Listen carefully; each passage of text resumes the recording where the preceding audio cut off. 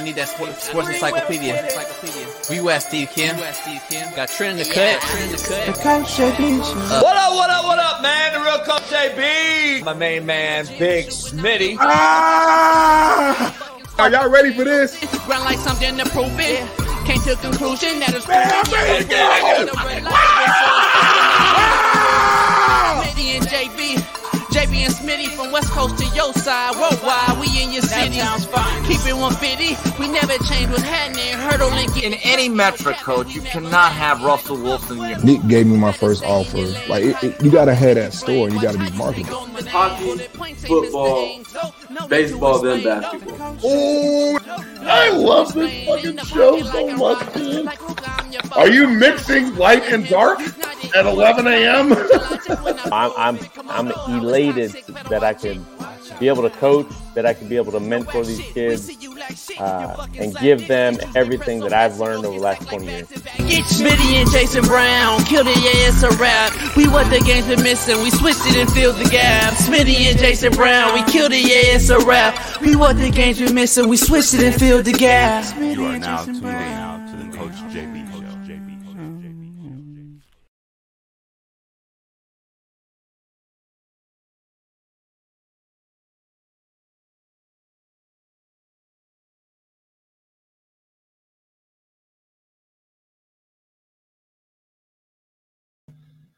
What up? The real Coach JB here, man, for the Coach JB Show with Big Smitty. We are proud to announce we have a new ad sponsor, and that is Prize Picks. Prize Picks is the largest independently owned daily fantasy sports DFS platform in North America. We are one of the easiest and most exciting ways to play DFS. It's just you against the numbers. Instead of battling thousands of other players, including pros and sharks, you pick more than or less than on 2 to 6 player stat projections and watch the winnings roll in. Prize Picks is a skill-based, real money daily fantasy sports game. How does it work, you ask? You pick 2 to 6 players, and if they will go more or less than their Prize Picks projection, you will win.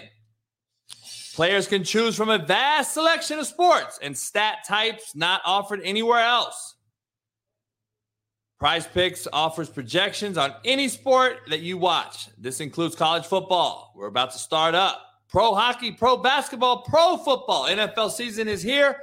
Plus pro baseball, pro golf, men's college basketball, NCAA tournament, plus women's college basketball, soccer, women's pro basketball, esports, pro car racing, tennis, MMA, boxing, disc golf, you name it, we got it. Short, fat, skinny, and tall. Prize Picks does it all. And I just got to be honest, dog. I started doing Prize Picks, and I won instantly, and that's why I am endorsing Prize Picks to the fullest right here on the Coach JB Show with Big Smitty. Go to prizepicks.com/Coach JB and use Coach JB as the promo code for a first deposit match up to $100.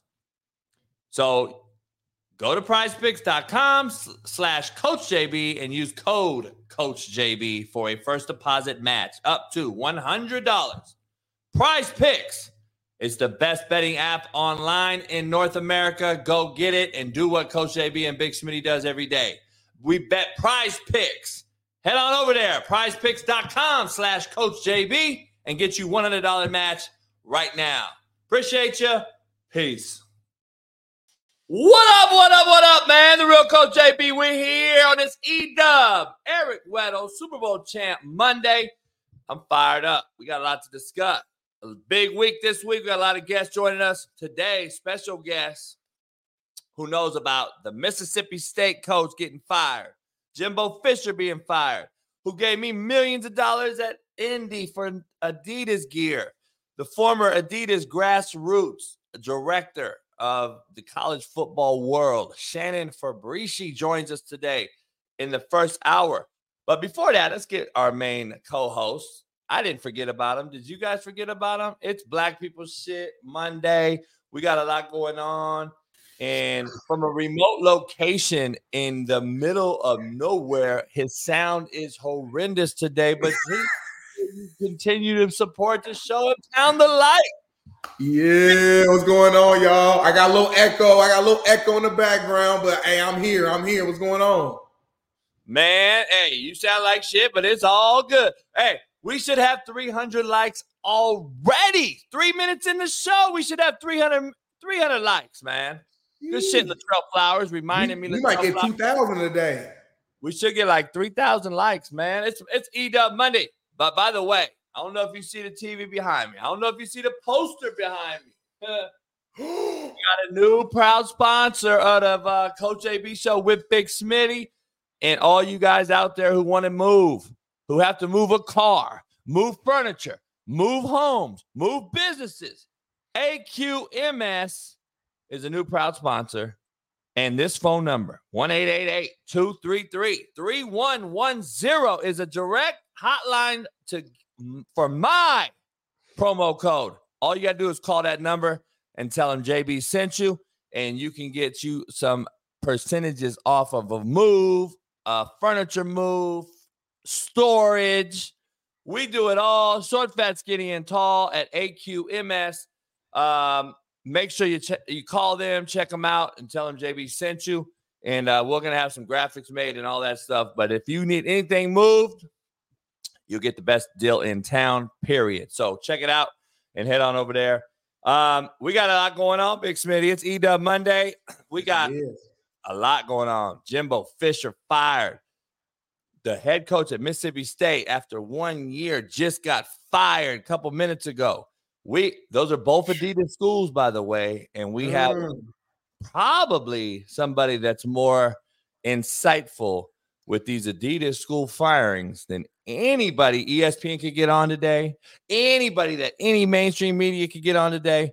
Shannon Fabrici, who's going to join the show, who is also, I believe, a Warren Central alum. Yes, sir. Far East Side alum right there, man. Legend. He helped my high school break our Adidas deal as well. So I'm excited to have him on. I don't know if he remembers me or not, but we've met. He don't remember you. He don't remember you. We're both racist. We don't remember you. And you can't talk the whole time. The whole time? Hey, we got it going on. Short, fat, skinny, and tall. We do it all today. It's Monday. Let's start with the quote of the day, Big Smitty. Quote of the day is always, I'm for truth, Big Smitty. I'm for truth, no matter who tells it. I'm for justice, no matter who it's for or against. That's real. The reason I came up with that, because I'm going to praise CJ Stroud today on this show. I'm going to praise him, but I'm also going to knock him for what he was saying about his daddy and all that old shit. Listen, it's not, I don't care. Your daddy made a grown man decision. It is what it is. But that quote right there is for I'm the truth no matter who tells it. I'm for justice no matter who it's for or against. Somebody got affected by what your father did. It's unfortunate, big dog, but you got to keep grinding and striving and doing what you do. Your dad made a decision. Now you're going to have kids, and hopefully you teach them not to do what not to do, because your daddy already taught you. So that's why I did that quote. I love CJ Stroud and what he's doing. He's from right up the street from my house. I know people that coached him. Great kid. But at the end of the day, man, it is what it is. And you got to keep grinding, because you can't stop. The train ain't stopping for nobody. I'm just telling you right now. That's unfortunate, his deal. But, we already broke that whole speech that he gave down, and it looked kind of ignorant. And he continues to just light the NFL up. And we're going to break that down here in a second. Contrary to belief, Big Smitty, since I'm on a truth-telling mission today. Okay. Always tell the truth, Big Smitty. That way you don't have to remember what you said.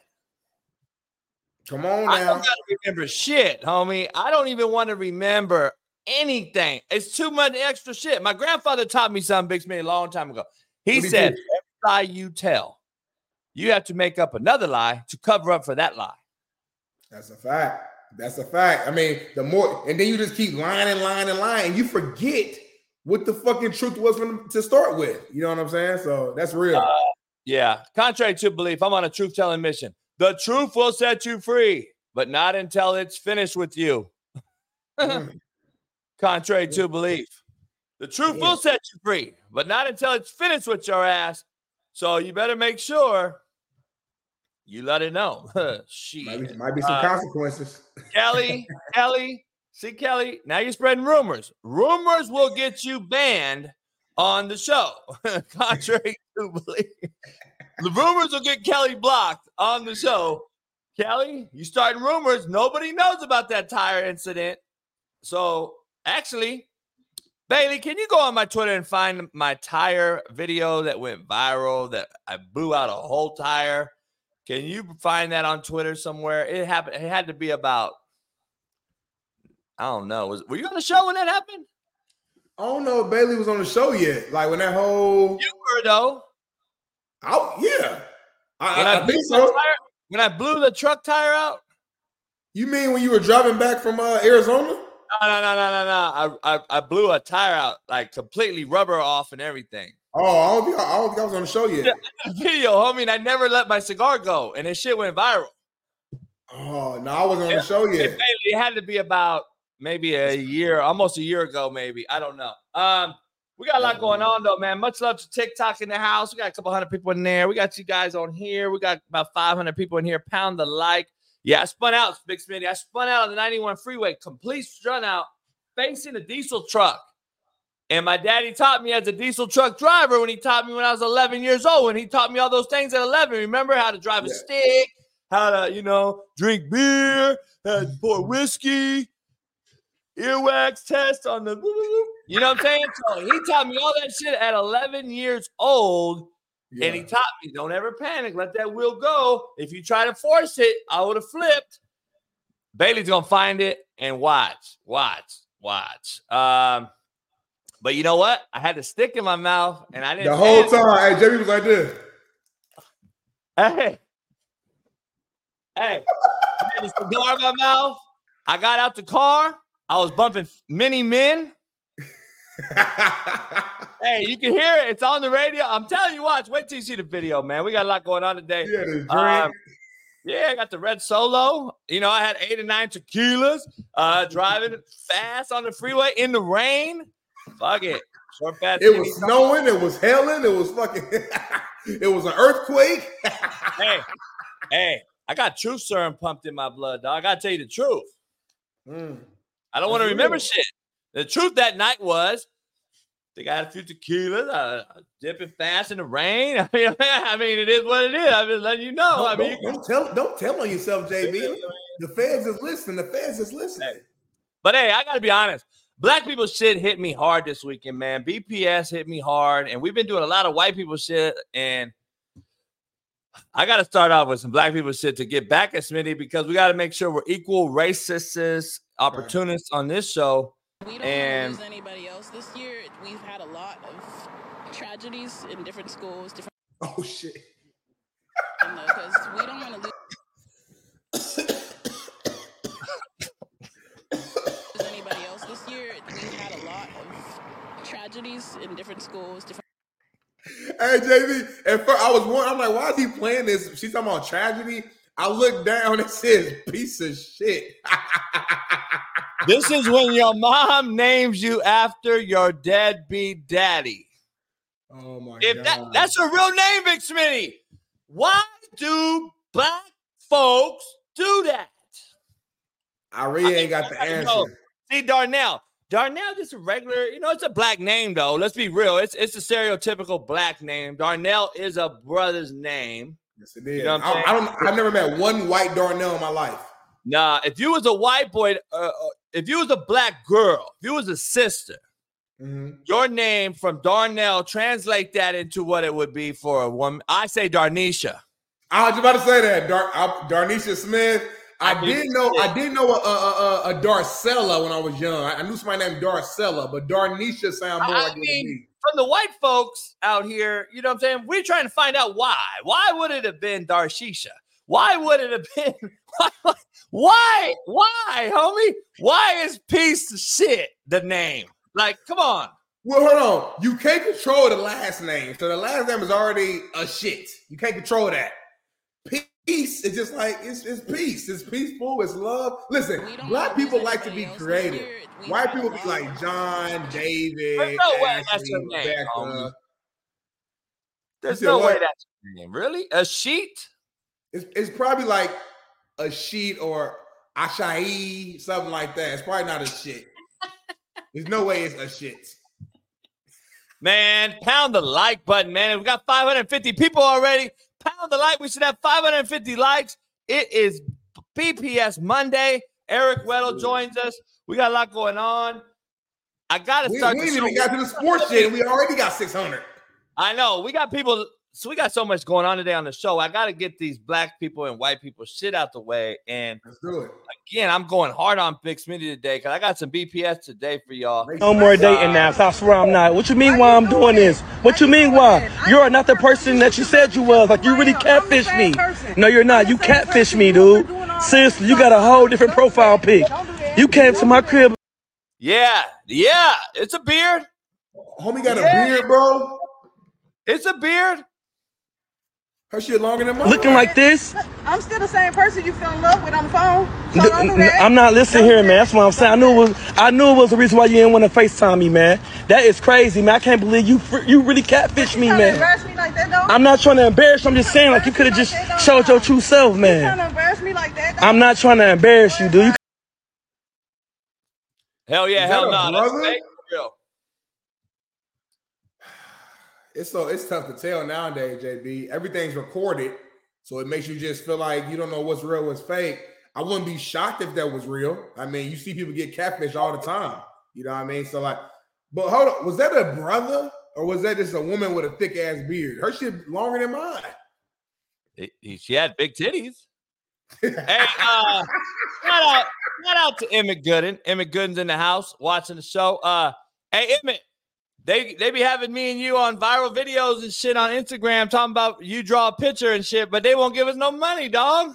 They got us 20 million views in the last 2 days on TikTok and Instagram about me yelling at Emmett about spelling art.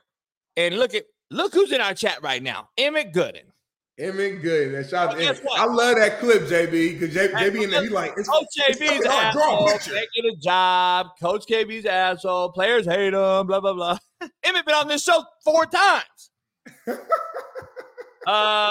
Much love, Emmett. Hope all is well. Emmett's been balling overseas. He's been dominating in defensive MVPs and shit all over the country, all over the world.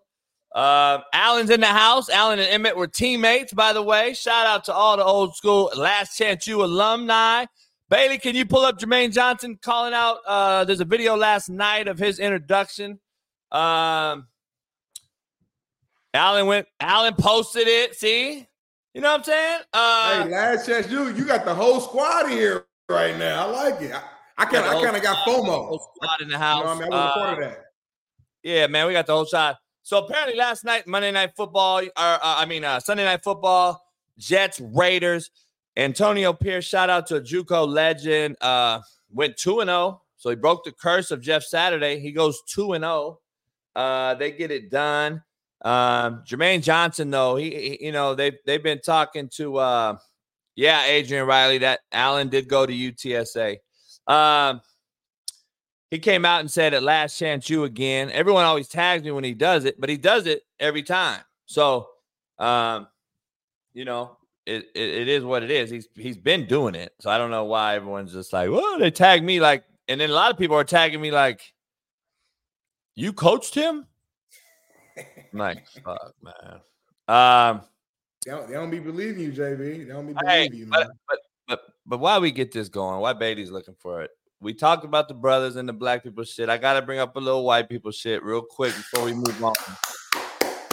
Because like I said, we both got to keep it, racist. Holy shit.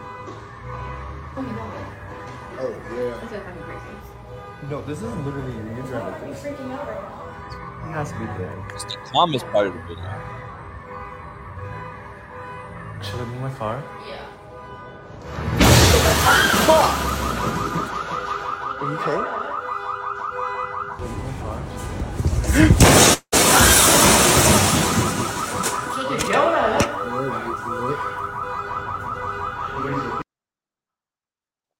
Why though? Why?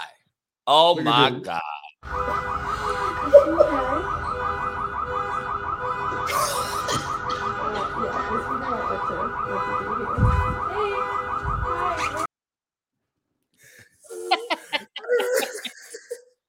Hey, I was not expecting a little girl to come out that car. That's the little kid out of Scary Movie, ain't it?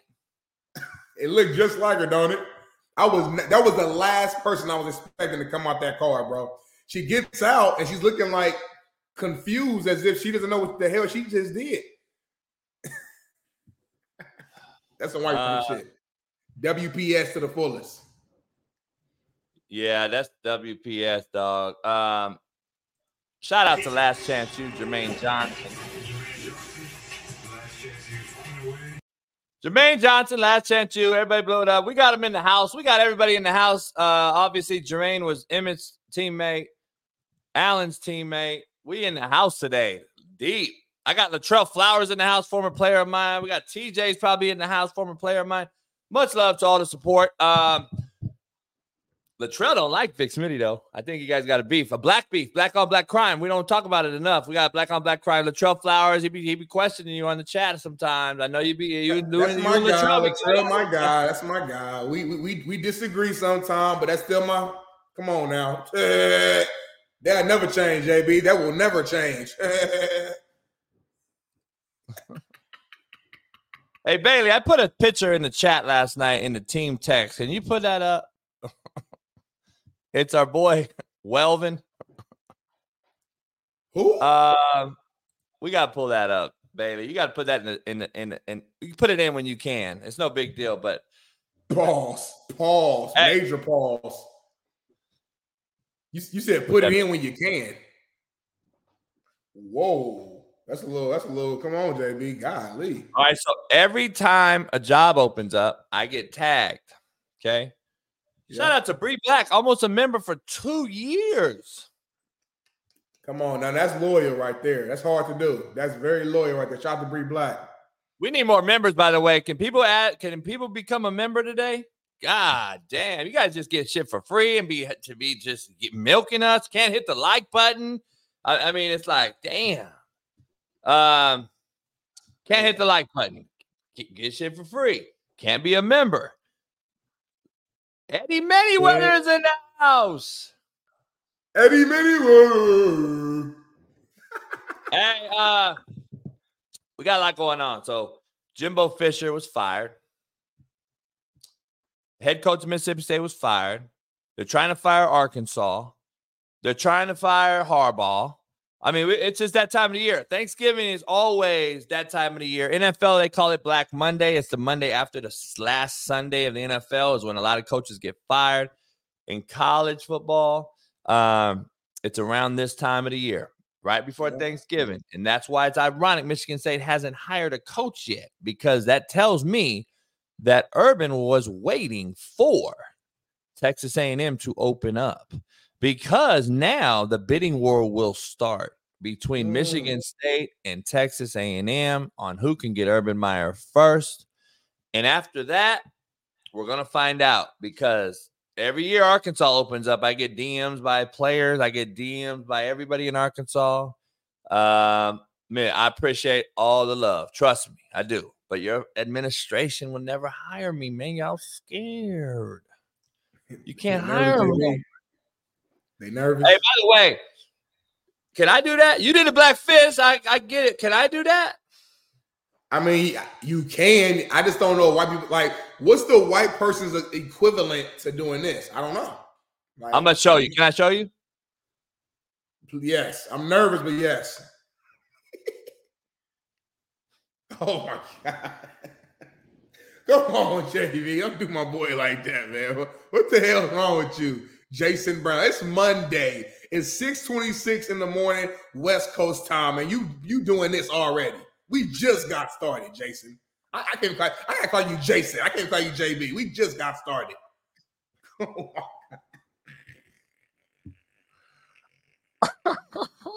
We'll be winning them shows today, man. Oh man, it's gonna be one of them shows, dog. I just can't. I mean,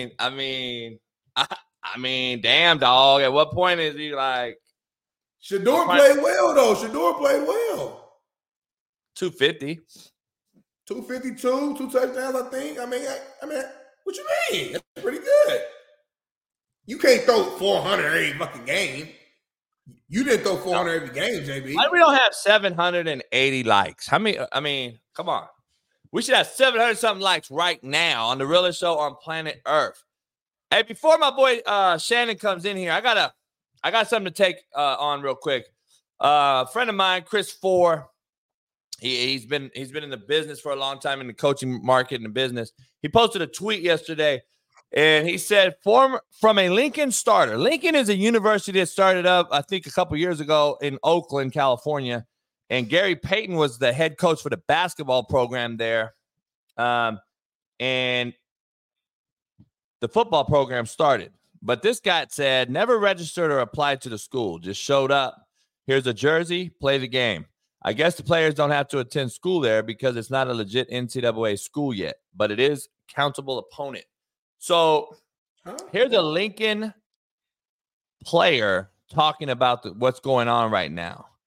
I was a player on the team this year. They would bus us 15 hours overnight with no food and definitely never water. Meanwhile, the head coach would just fly in with his son because who in their right mind would ever want to bus 15 hours, right? Except the players and 3 assistant coaches. So apparently, coaches who have left the program, they left. Coaches who coached against them this year have also come out and started reaching out, asking questions about this university. It's crazy story. No one's going to talk about it because it's a no-name little small school that's just starting up. Another Bishop Sycamore Part 2? Kinda. We don't know yet. It was supposed to be an NCAA institution, though. It's supposed to be NCAA, though. But here, to do a deep dive in this, as Shannon's going to join us here, in the light of all these firings across the country, this is what happens, Big Smitty, that no one else is going to talk about when you have out-of-control kids, amateurs, getting big bags of money, allowed to transfer multiple times without any repercussion. You're going to get this situation. And it ain't the kid's fault. This is grown folks taking advantage of any type of piece of meat out there in the meat market that we call this recruiting business is. It's a meat market, and the kids are the pieces of meat. You're going to open up the Bishop Sycamores, these Lincoln universities, all these different schools are going to be opened up to get kids out of the portal because there's so many sitting in there. And people understand math a little bit to say, okay, there's only 131 D1 schools. There's 7,000 kids in the portal. They're not going JUCO. So let's start up a school. And let's get these guys to pay big money and show up. And guess what the kids do? They don't do no investigative research. They mamas don't know nothing. No offense to the mamas out there that are striving and struggling to help their kids, but you don't know the business. You never played it. You never went through the recruiting process. And if you lack a daddy, guess who you're looking up to? The coach of this shady university. And he's lying to you. So, dog, it is a fundamental issue across America. And guess who's really affected? Guess who's truly going to these schools? It ain't white folks. I mean, I'm going to be real. It ain't a lot of white folks going to these schools. Did you see Bishop Sycamore fucking rattling with white kids? Have you seen Lincoln University? All inner city. I'm just saying, somebody has to fucking either stand for something or fall for everything. And that is, again, the NCAA, the non-caring assholes of America who's allowing this to occur. Because y'all don't want to pay yourself. Y'all want collectives to come fund everybody. And then y'all want to sit there. You want to sit there and like, okay, now I'm going to sit here and blame game this thing on everybody but us.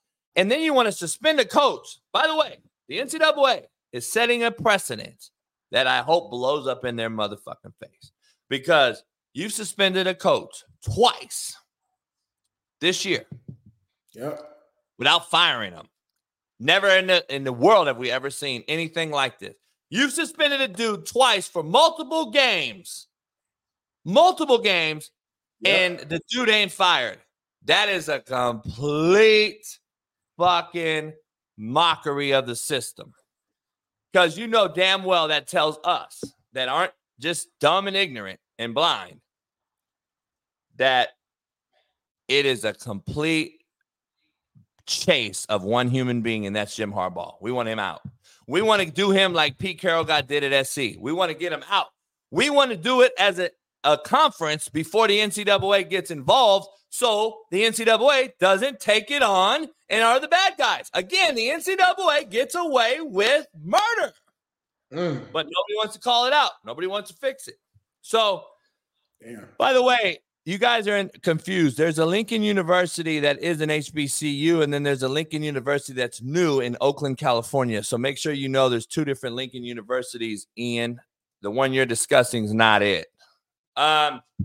So anyway, that's my little rant today. There's a lot going on, but these kids are getting screwed over quite a bit. But further ado, we got to bring in the main man, our former Adidas grassroots guy that had to deal with all these college football coaches on a daily basis. He's had schools like A&M, Kansas, Mississippi State, you name it, Adidas schools. And we've had a lot of firings in the last 24 hours. Even this morning, another Adidas school, Mississippi State, got fired. So Shannon Fabrashi's going to come in. Shannon, what up, man? What's up, fellas? No, just hanging out. Just chilling in Scottsdale. Oh, are you? I just left. Oh, man, you got to let me know next time you're here. Wait, are you living there now? Yeah, we're here for a while. We've got, I'm involved with Mission Barbecue. We've got 131 restaurants. We're going to open up one here in Scottsdale. In fact, we're going to open up in Paradise Valley and then Surprise, and then we're coming out your way. We're going to do Vegas, and then we're going to look at California, but it's a little bit tough in California right now. Man, I was just there for a week. Yeah, you got to let me know. I did a show last week from there. My buddy Pat Perez, the pro golfer, so he lives up there. I was actually just looking at property all last week. Man, you got my man Darnell there, Warren Central Warriors, man, right up. Come on now, what's going on, Shannon? Man, Dub C, Far East Side, how you doing? Yeah. Doing well, brother. Doing well. Great to see you, man. Hey, congratulations on all your success. This is great that you've teamed up with Coach Brown. Yeah, man. I appreciate you, man. It's been a long time. I told JB, I said, I wonder if Shannon's going to remember me when he hops on. It's been a long time, man. So it's good to see you're doing good. A fellow defensive lineman? Heck yeah. We stick together. All we need is Whitlock on here, and we'll be fine. Let me tell you something about Whitlock. Whitlock was an incredible high school player. He was about as good a high school offensive lineman. His college career was good. He would probably tell you he probably wishes it was a little bit better. But as far as high school offensive lineman, never played against one better than Jason. Really? Yeah. JB, he was so strong. He was so strong. I mean, he woke up in the morning as probably a 10th grader as a 400-pound bencher. He just had incredible strength and could run. He was in our 8th grade class. He was the third leg of the 400-meter team. 250 pounds as an 8th grader running the third leg. Unbelievable. Damn. Hey, so I appreciate you coming on. I know you dealt with this. By the way, anyone that doesn't know, Shannon was responsible for helping us at Indy and Last Chance U, getting all of this beautiful Adidas gear that we've had, that you saw on the show, on our banners, on the field, everywhere you saw. This is the man responsible. Plus, he helped Warren Central, Smitty's old school, what he was talking about earlier, to get an Adidas deal. So since you've left there, you're still tied in with all these guys. And I know you were there. Jimbo took the A&M job. Beatty at KU, good friend of ours. That was an Adidas school. Mississippi State was an Adidas school, plus all the other Adidas schools in the country. And I know you got some insight on these firings. Jimbo let go yesterday. I was told about a week ago in Scottsdale from a good friend of mine that it was a done deal. They were just waiting to figure out the buyout. And Jimbo went in and said, I want you to fire me, but you're going to pay me. He didn't want to deal with it anymore about the rumors and all that. He wanted out. Anything you could add to that and tell us what's going on in A&M and any insight on, are they really trying to go after Deion Sanders, or is it Urban Meyer, or who is it? So from my understanding of what's happening at A&M right now is pretty interesting because, we used to go on what they call these coaches trips at Adidas, and we would take all these coaches and we would get them in where we'd go to the Caribbean, we'd go to Hawaii, we'd go to the Bahamas. And what was interesting is you'd have these guys away from everybody, just their wives or their girlfriends. And we could really bond with them over a 2 or 3 day period. I used to say you could take a relationship that would take a year, because if you think about relationships, right, and my old saying is, Your relationship with somebody is a direct result of how much time you're willing to spend. Now, you got to spend quality time with him. You know, we got Mora. Mora hated Adidas when he was at UCLA. We got him on one of those trips, and we could work with him for 2 or 3 days, and then he was great to deal with. But Jimbo was always interesting because when we were going on those trips, we knew NIL was coming. We didn't know when it would come, and Jimbo used to, you know, pretty much be like, hey, man, NIL will be great for A&M. You know, I've got all these millionaires and I've got all these kids. It'll be great. Well, I don't think it worked out as well as he thought it would because, you know, you start, and I think you guys were talking about it earlier, you start talking about some of these kids that, and this is what's so interesting about NIL, they'll make the most money they ever make in their lives, probably a lot of these kids, by the time they're 22. And it's flipped, right? Usually when you get to be in the 50s, like my age, you start to make more money then than you did, but I'm mature and I know how to handle it. And these kids are it's inverted. And they're making more money now. But what's interesting about Jimbo, getting back to that, and I think this is really fascinating. I think when you listen to Ross talk, the AD there, he made it clear that, what do they owe him? $75, $76 million? Something like that. I think they paid him, yeah. $77 million. So here's their logic. And I like to put my head in my mind in the head of the AD. They don't believe Jimbo's the leader. They don't like the people that he surrounded himself with. They want Jimbo gone, and they don't think Jimbo's the answer. So here's what you have as an AD. You say to yourself, okay, do I just wait another year and then it's going to cost me $68 million? Because you're really only saving $9 million by firing him now because you still got to pay him the 68 and you lose a year of getting your program back on track. So they look at it as, we're not losing 77, we're going to lose $9 million because we're going to have to pay it out next year. Does that make sense? Yeah, it does. When they got that money, Shannon, I don't know if you can explain it. When they got money like the Saudis and Live Golf, like Pat talks about all the time. You can't even fly over the money they have, right? No. Like if you got that much money, is $9 million really? They don't care. They're going to get a collective anyway to pay that bill and get that guy out of there. So speaking of who could possibly take over, and before we get into Urban, who I know is going to be on everybody's wish list, let me ask you this. Lane Kiffin, I think, has a $9 million buyout only. So he's on the end. So, but we've heard the Lane Kiffin. I love Lane. Me and him are good friends. But he hasn't got over the proverbial hump and won anything meaningful. He's turned around programs from bottom feeders to relevant, but I don't think he's got them over the hump. James Franklin, similar situation at Penn State. I think that is probably – it's not lateral. I think A&M's a step up. But, again, what the Big Ten's becoming with SC, UCLA, and all these other things, I don't know if it's such a bad idea to leave Penn State. I would stay. Because he just can't beat Ohio State or Michigan yet. And he continues to bitch about the NIL, that they're not getting the money at Penn State. So he's mentioned those things, Shannon, which is ironic that he's in the mix of possibly the A&M, argument here as far as a coach to take over. And I don't know, you got a guy in Colorado now and who's hot, and I think his buyout's only $13 million. So the buyouts is what I'm trying to bring up to you. Are they going to go after a guy that just has a cheap buyout, or are they going to go after somebody sitting out on TV like an Urban and try to throw the biggest bag possible at him? Well, I think the number one guy they want is Dan Campbell from the Lions. I mean, he's a Texas A&M guy. He's the first call they'll make. He'll probably tell them no. Not because they can't pay him enough money. Is that, who wants to go to college football from the NFL right now when you got a team rolling like the Lions? But he's a Texas A&M guy. He's from Texas. The one thing I've always said in business, that it's hard to fight against somebody going home. I mean, Darnell, if you got the chance to take the Warren Central job, or you got to do something at Warren Central, a place that you love, our high school, it's hard to compete with home. So that's the only reason why I even think Dan Campbell's a conversation in this, because he is going back to A&M. He'll be a hero there. They'll pay him over $100 million guaranteed like they did Jimbo. I think he's making $4 million at the Lions right now. So the math makes sense. I just don't think leaving the Lions in the NFL right now makes sense.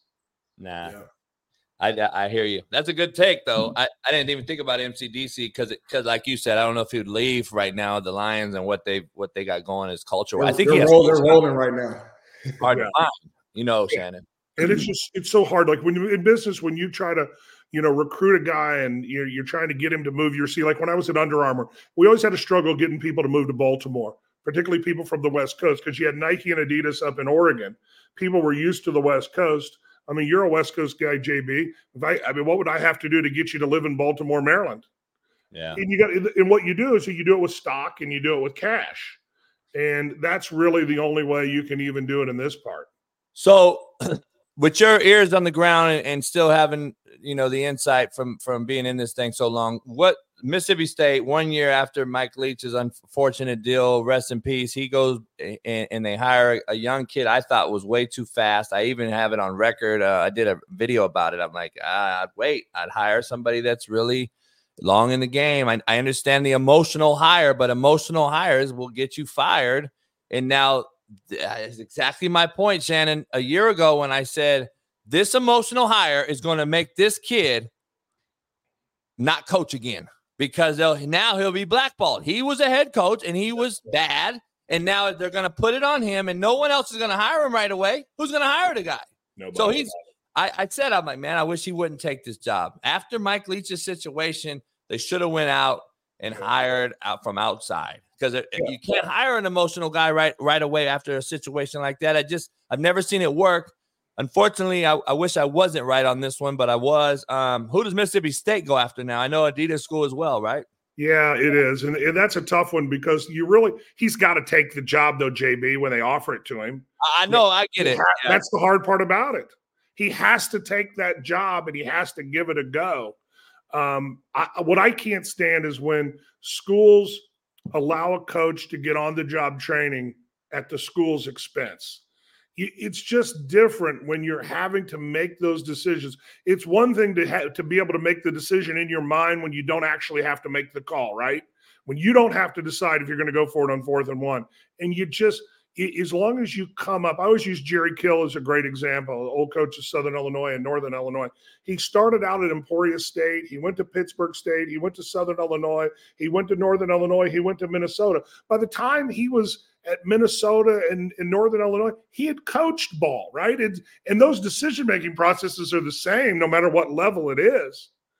And I just think it's a tough one. I think Mississippi State's a really hard call. I'm going to have to look into that a little bit more, but I'll tell you this, they're not going to go with somebody who hasn't been a head coach before because they've been there, they've tried that. And ultimately, I think A&M is going to go through this list.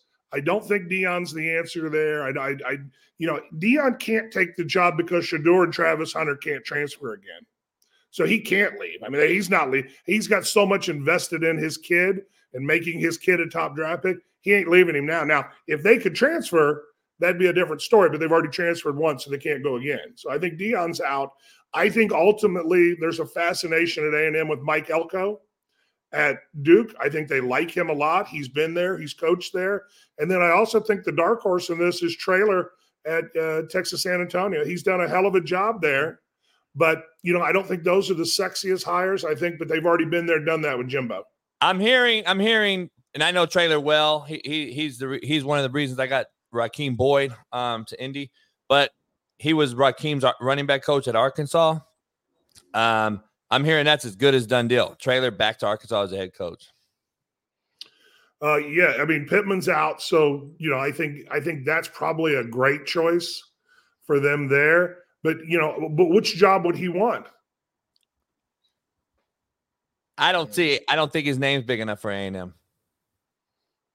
It's crazy. It sounds crazy. Arkansas is still in the fucking conference, but it carries more weight. You know that. It depends on who says no, right? And Traylor's not at the top of the list, but he's probably at the middle of the list. And by the way, he's got to go somewhere now. Right. The time is right. He's going to be what Campbell's at Iowa State. A guy that was hot, and now he can't get a job. So Traylor has to go now or forever hold your peace because he's going to be left out. I'm hearing Mississippi State's going to go after Gus Malzahn heavy. Heard that last night. Makes sense to me. Makes sense. It'll come back to more of a Leach type of tempo, even though they're going to be more run-oriented. It makes sense as far as having an offensive guy that's going to, make it a show again. Back in the SEC, I don't know what you think about that one. Why wouldn't Arkansas go after Gus? Why wouldn't that be a better fit? I don't know why they didn't go after, but tell me this. He's an Arkansas legend, high school legend, but why didn't they go after him the last 2 times? Because I think sometimes ADs, and I think this happened to the Arkansas AD, you make the hire that's an easier person to manage. Sam Pittman was an offensive line coach. He wanted to be the coach. He wasn't going to give you a lot of trouble. He wasn't going to give you a lot of hassle. I'll tell you this. I worked with Jim Levitt. You probably know Levitt pretty well. I know Jim really well. So when I was at Under Armour, I signed him at South Florida. They had gone up to number 2 in the country. The AD there was a guy named Doug Woolard. Doug Woolard was a Southern Illinois guy. I went to Southern Illinois, so I knew both of them separately. This is when I knew Levitt was eventually going to get fired. They were second in the country. I was sitting in his office, and it was an unbelievable rise because he really did start that program from a trailer. So people don't realize that was FCS he took him from. Yes. Yes. And I was sitting there with Jim in his office. He was riding high. Doug popped his head in and he says, "Coach, can I meet with you around 2 today?" And without looking up, he goes, "No." And this is his boss, mind you. And he goes, "Well, when can I meet with you?" And I think his assistant was named Sherry. And he says, "Ask Sherry. She'll put something on the calendar." And I thought to myself, as that happened, they're going to fire the fucking guy as soon as they can because they don't like him. And he wouldn't allow himself to be managed. So he ended up not playing. The team started to go down the next couple of years. He had the incident in the locker room, and Woolard fired his ass the first time he could because he wouldn't allow himself to be managed. And if he did that in front of me, how many other times did he do that to Woolard where Woolard's like, "All right, man, this will come around. I'll get you at some point." And that's where some of these ADs just want guys that are easy to manage. And I think Pittman was just glad to be there. Now they got to bring in somebody who's going to push and shove and ask for more. Yeah. Boise State, smaller school, but it had a great tradition. Fired what's his name today or last night? Yeah. Are they over their head as far as their time? Are they going to continue to try to go think that they're a big boy school? Or are they content finally and understanding that in Boise, Idaho, they're probably not going to be able to compete NIL-wise, and you're in Boise? It's not the same as when Peterson was there, when you got these guys, even when Harsin was there. Who does Boise go after? I think Boise's a tough one because, I think it's going to continue to be really difficult for schools like Boise to compete because here's what we know is going to happen. As soon as they get some good players, that they develop some guys, people are going to come in and snake them. They're going to take them away. You look at Indiana, who I follow a little bit because I know some of the coaches at IU who, we'll see what happens with those guys, but their 2 best players last year. Michigan takes Tuttle and Michigan takes Barner, the tight end. They're 2 best players. And they didn't even promise them starting gigs. I mean, Tuttle's the backup. Barner's the tight end who got more. But, I think some of these kids are going to say, I got to take the money now. And ask yourself, would you rather be a starter on a 2-3 win Indiana team, or would you rather maybe play for a national championship, but you're a backup getting 20 snaps a game and making money? It's easy choice for me. Now, I know Smitty has some questions. I'm trying to run this down. The West Coast, as you know, the Pac-12 is gone. It's going to be over with. Unfortunate, a great year they've had, and it's going to dissipate and disappear here. Let me ask you this: the coaches that you know well in this conference that were, especially that you had to deal with, who are these big boys going to poach out of this conference, or are they going to stay and be content going to the Big Ten? Because Oregon State and Jonathan Smith, a good friend of mine, I believe he's going to get poached hard here by somebody. And he should. And you also got Washington, who's a possible playoff team here. Some big boys might come after him. Yeah. Michigan State, A&M. I don't know if he's a dark horse at A&M or not. He got some Texas ties. And then you still have some other schools in this conference. Whittingham's never going anywhere. So anyone in the West Coast going to get poached by an A&M, Mississippi State, or something, or Michigan State, or anybody like that? Or I think DeBoer certainly is in that running. He was at Indiana. He was the offensive coordinator for a while. He did a great job at Fresno. I think he's absolutely in the running. You're going to have to pay him, which they will. And then I think Jonathan Smith is just incredible. I mean, I'm not saying what he did at Oregon State's Bill Snyder-like, but my goodness, it's not that far off. It's as close as anybody to what he's done there. I mean, that's good football. It's, a lot of it's under center. A lot of it's just power football. And I think that's where a lot of if you want to do something different in the SEC, you get a guy like Jonathan Smith and you've got an incredible program. So I think both of those guys, JB, are in the running. Now is good friend of mine as well, Dan Lanning, he's got the SEC ties. Is he going to be poached? And if he is poached, would you leave Oregon, though? I don't think he's poachable, if that's a word. I don't think he's poachable. I don't think Dan Lanning can go anywhere. Darnell, do you think he is? I mean, to answer JB's initial question, even if he is, poached, I don't think he should leave Oregon. You know what I'm saying? I think the way the program's running under him, Oregon is a powerhouse, you know what I'm saying, as well. So you got all the resources in the world. I mean, what can these other schools offer? I mean, I guess more money, but I mean, he's not missing for money right now. So even if he is poachable, I don't think it would make sense for him to leave. The grass is not always greener on the other side. Yeah, and listen, that Nike thing at Oregon is real. I mean, I lived that for a bunch of years. I mean, what they'll do is they'll come in and they'll give the players, exclusive shoes. This was before you could actually pay them cash. They would come in, they'd make 300 pairs of shoes, and they would be real tight with it. Guys like me and you two, we couldn't get them, even if we knew the equipment guy really well. And that was their way. And then the guys would go out and they'd sell the shoes, and they would, sell them for a couple grand, and they could make money that way. You're going to be able to get kids to Oregon because of Nike and because of the money that they have there. So I think he could be the king of the world at Oregon. I think he gets that. I think he's a really smart guy. But I will say this. I think whoever A&M gets, whoever Michigan State gets, they better get a younger guy that understands NIL. These guys like Dabo and Jimbo, and I know this for a fact with Jimbo, they freaking hated having to deal with paying this kid that and paying this kid that. They didn't embrace it. They thought about the good old days. It's like your grandpa talking about the good old days. The good old days are gone, man. If you're not because JB, and guys, answer me this question. I ask people this all the time. If you were the coach, JB, of a big-time college, and they said, JB, I'll give you the choice of one of two things. I'll give you a shit ton of big checkbook for yourself that you can pay kids, or I'll give you fabulous facilities and not a great checkbook. Which one do you want? Back in the day, we would have took the facility. Now you can't get the players. It doesn't matter. They don't care. They don't care. I mean, they could change in a phone booth for between practices if the money was right. If they rolled up to that thing in a new Benz, they're fine with that. And it's just the way it is. Shannon, the crazy part is I'm hearing from coaches, buddies of mine, like at Louisville, for instance, who Brom's doing an incredible job. They may play at Florida State in a title game, and then you got 2 one-loss teams if they happen to beat Florida State. How crazy that's going to be in this playoff thing.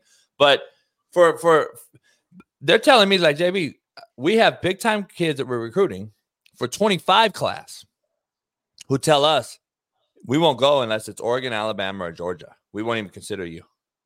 Like, really? This is being told 2 years prior. This is the world we're living in. This thing is getting out of control. So, what do you say to that? Well, I'd say it's really fascinating the way it's changing. I was involved in the U.S. Army All-American game for 10 years. I ran that thing for Adidas, and then when I was at Under Armour, I helped start the Under Armour game. And you know what's going to change about those All-Star games, JB, is that a lot of kids don't want to play in them now, but when they go to 12 teams, what the kids do now is the elite kids will go early, and they'll go practice in June, in December, and early January with those teams. Those games have got a big problem because they're going to start losing the top kids because you've already lost on those shows the commitments, right? The commitments are already done and sealed, so you really don't get the big commitments anymore. So it's one of those things. It's what I call the Blockbuster effect. Everybody knew Blockbuster was dying in the video business except Blockbuster, and they've crashed and they're in bankruptcy. So you got to be careful not to be the Blockbuster effect and be blindsided in the next show. Do they have to pay these kids? Because that's what it looks like. Yeah, I think eventually you're going to have to pay them, or you don't want to risk it because now you were just risking a year. And maybe if, like I remember Eno Benjamin great player at Arizona State, hurt his ankle, and it kind of screwed him out of his first year. But he wasn't getting paid back then like he is now. I think now there's the risk of, hey, man, the better I play early, the more I'm probably going to make on NIL. So I think that risk is big as well. Yeah, it's going to be crazy. I don't know before you get out of here, if you had to predict it, what's your 4-team playoff scenario that's going to be probably, in my opinion, the craziest of all time so far? And do you see an undefeated? Because I've been told by some D1 head coaches, they think the first undefeated team may not be in, may get left out. Yeah, I mean, it's certainly possible, right? But I mean, I think you have to put Georgia in there, right? Now, if they lose that, listen, I think Alabama's rolling, right? I think we all do, I should say. And, I think if the quarterback can continue to be that threat and they can somehow get to and beat Georgia, then I think you've got 2 from the SEC, right? You agree with that? If they can beat Georgia, then both of them get in. I don't know if both get in, because if Texas has 1 loss, you can't leave Texas, who beat Alabama, out. It's also late in the year. Yeah, I mean that's an interesting scenario, right? But Texas by day is losing face value by losing to Oklahoma, because Oklahoma lost to Oklahoma State, who just got throttled by UCF, a 5-5 team. They lost to KU, just lost to Texas Tech. So that Oklahoma loss looks horrific now on their resume. And then they struggle versus TCU the other night, and they almost come back and beat them. So I think I still think you get the 2 SEC teams in. If Washington runs the table, Washington's going to stay in there. And then Florida State, if they're undefeated, I think they get in. But what about Michigan? Michigan, then Merry Christmas. Yeah. Yeah, you're right. Or if Ohio State beats Michigan, now Ohio State's in. It's like it's crazy. Well, no, that's a good point. And I know you guys were talking about Michigan earlier and Harbaugh. That's the risk that they run. Remember, each school, and I believe the number, if you get to the national championship game, every school in your conference gets $4 or $5 million just from getting into that championship. So the Big Ten's got to be careful not to screw themselves and their partners out of money. I mean, that's significant money, particularly if you're looking, for NIL money to pay some of these kids. I mean, that's where it's going to come from. Good point. Yeah. Shannon, before you go, I got to bring this up. So last week or 2 weeks ago, JB said that the worst inner city high school football team in LA would dominate Warren Central. Now, listen, I know we've had our struggles as of late. We haven't been as dominant as previous times, but can you please tell JB, just historically speaking, how dominant Warren Central is? Because he's not really respecting us when I say it. So maybe if you say it, he'll believe it. Shannon knows like I do. He recruits the nation. Oh, man. He's going to be real. Maybe you're making a typical mistake that a lot of West Coast guys make in confusing the state of Indiana with the MIC, which is basically Indianapolis, just the city of Indianapolis, where we have the right kind of players there. And there's 2 or 3 high schools that could really play with anybody in the country there. I don't dispute that. And here's how you know that. When you look at Indiana high school football, the tournament is determined once the winner of Indianapolis comes out.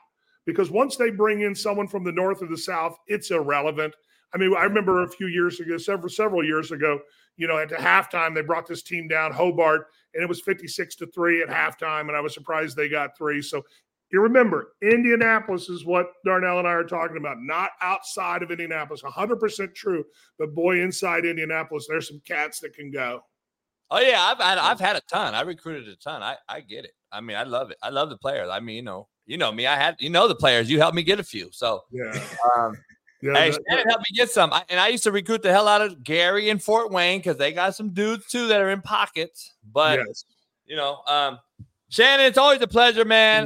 We have to do this again. We're gonna have to have you on. I gotta know you're in Scottsdale. I'll text you, and I'll be back there soon again. I'm always there with Pat, so I'll be back there. We'll have to hook up because all we do is smoke meat up at his house. So we gotta hook up. I will tell you this. I just finished competing in the Arizona Rib Cook-Off. About 45 guys. I got 8th. I was one of there were 6 judges. I was one of only 6 people. One judge gave me a perfect score on my ribs. So I just finished the competition here, so I'm ready to go. And all I use is a Weber kettle grill. That's all I need. Damn. JB, hold on. You got some competition now. You got some competition. Hey, Shannon, what's up, man? I appreciate you. Good seeing you, and we'll hook up soon. Go Warriors. See you, Darnell. Yes, sir. Go see, baby. Big Matt McChesney. Somebody just dropped a note. They're trying to get Smitty out the hood fund. Matt, $100. Shout out to you. Hey y'all, I need a furniture fund so this echo can go away. I'm in an empty room. I found a new spot. I have zero furniture. We need a big Smitty furniture fund. So wait, fuck you do? You just left your furniture at the old house and just left? I ain't got nothing in here. It's just me and the laptop. There's no couch, no bed, no clothes, no dresser, no toothbrush, nothing. Just me, this desk. My wife ain't even here right now. It's just me. That's it. Matt, sounds like some bullshit. But anyway, I don't know what you want me to say to this fucking echo chamber that you're sitting in. Hey, what about this, Matt? You know about this? You know about this? You know about this? I know about Friday being the fucking craziest show that I've ever done with your drunk ass. You know about this, Pinky? Yeah, I heard. I know. It's disgusting. Move hey. forward. Eric Weddle Monday is today. It's EW Monday, and he'll be on after you. And I went to his game and got to hang out, and they got it done. First playoff victory for the school in a while. He got it done. He'll advance to the second round down there in San Diego. So EW does a great job, man. But before he comes on, I gotta ask. I'm gonna give you my take away from it. That nobody's going to bring up, and I want to get your take on this before we dive into all this brass tacks, as we like to call it. Big Matt, I saw some alarming shit at that game, and here's what and I know E-Dub's probably listening before he comes on. There were fucking 500 band members. There were over fucking 200 legitimate band members, trumpets, trombones.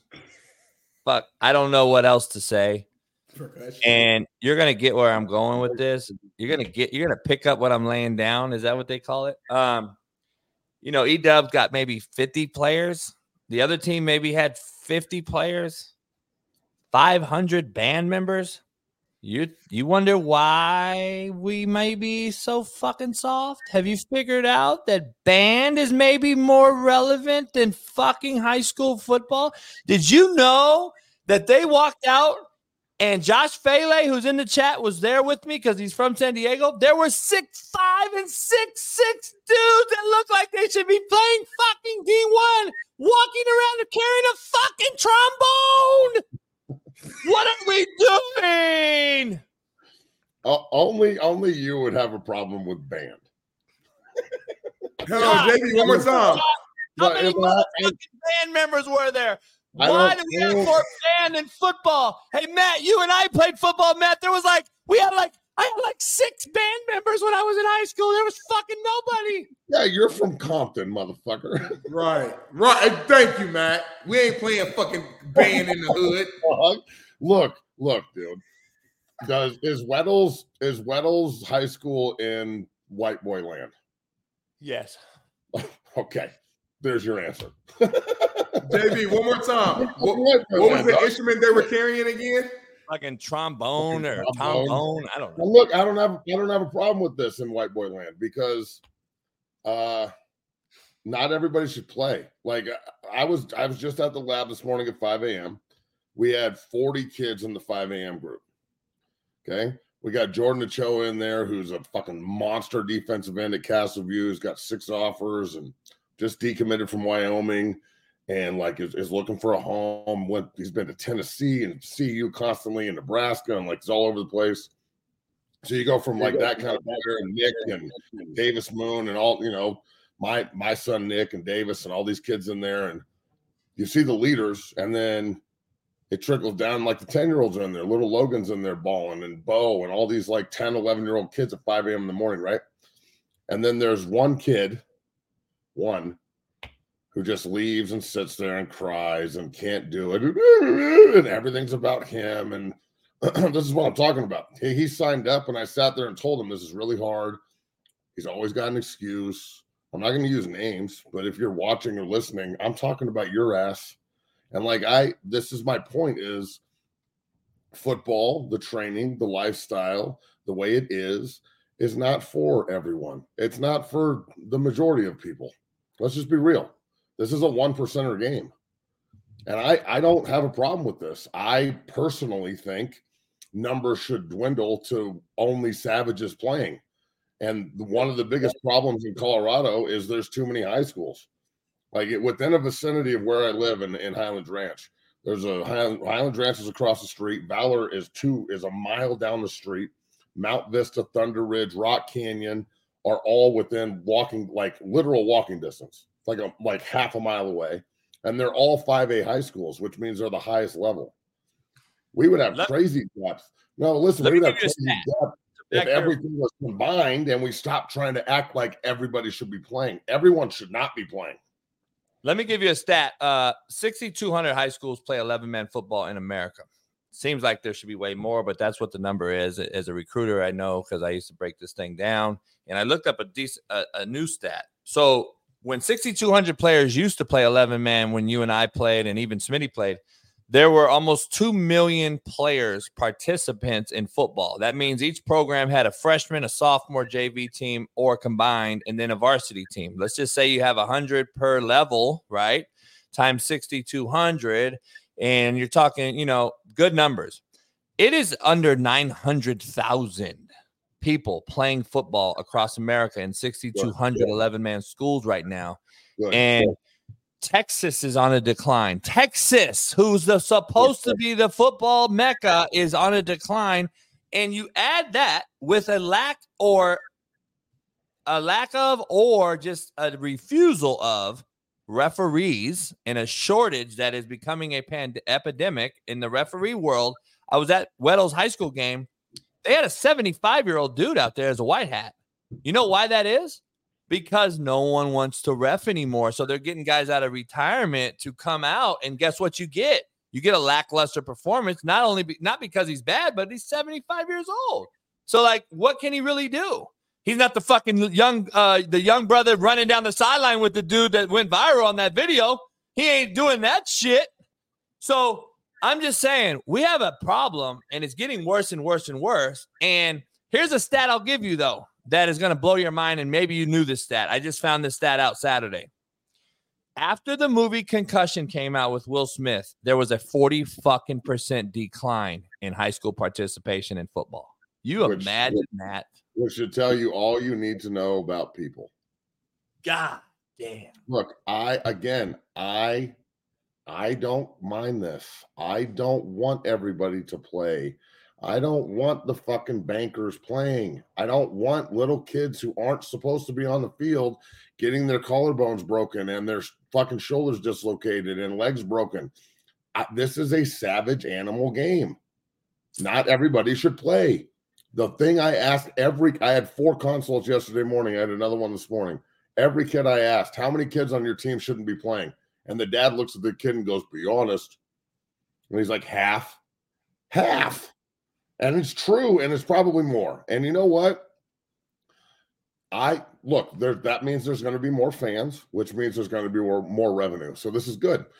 I don't think that a shortage of players is a bad thing, because real motherfuckers are always going to play, and you're always going to find them, and they're going to gravitate towards it. And to be honest with you, it might help competition levels. That if you eradicate programs, you'll probably eradicate some bad coaches, you'll eradicate bad refs, and you'll eradicate guys who should not be playing the game. And I'm sorry that there's some Karens out there that are now on the other side of the fence. They think everybody should play. If you want to serve your kid up to real football players, you have to understand that everybody signs liability. So when we break his fucking neck, you can't be mad. You can't be surprised. I don't know what Smitty agreed. It's one of the things that drives me nuts, Coach, and Smitty, is when parents sit there and act like you can buy this shit. You can't fucking buy this. You have to earn it. You have to work. You have to strive. You have to sacrifice. You have to push through your mental weakness and your bullshit. You can't just go buy cleats and buy a helmet and walk out on the field and be like, I'm a football player because my mommy said I am, and everybody gets to play and everybody gets a trophy. Man, fuck all that. Everybody should not be playing. You don't get a trophy. And if you're not doing this correctly, real motherfuckers like me and Smitty and that crazy son of a bitch right there, I mean, he's a quarterback, but Smitty and I will cripple your ass.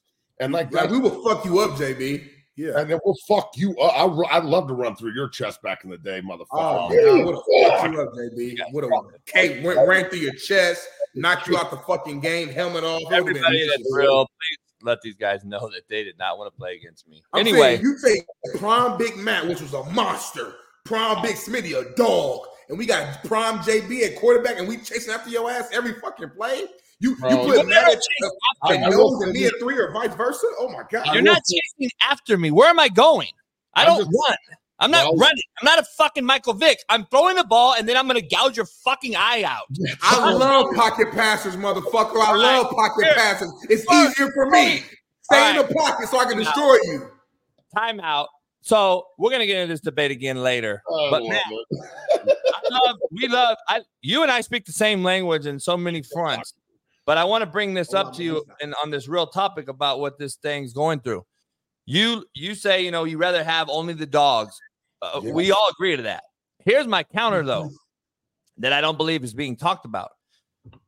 I don't know what you were as a kid, but I didn't play Pop Warner. I played flag. My dad thought I wasn't good enough athlete. He wanted me to chase flags and get lateral quickness and shit like that, which is actually a good idea for me at the time. It helped me out. My first padded practice was a freshman in high school.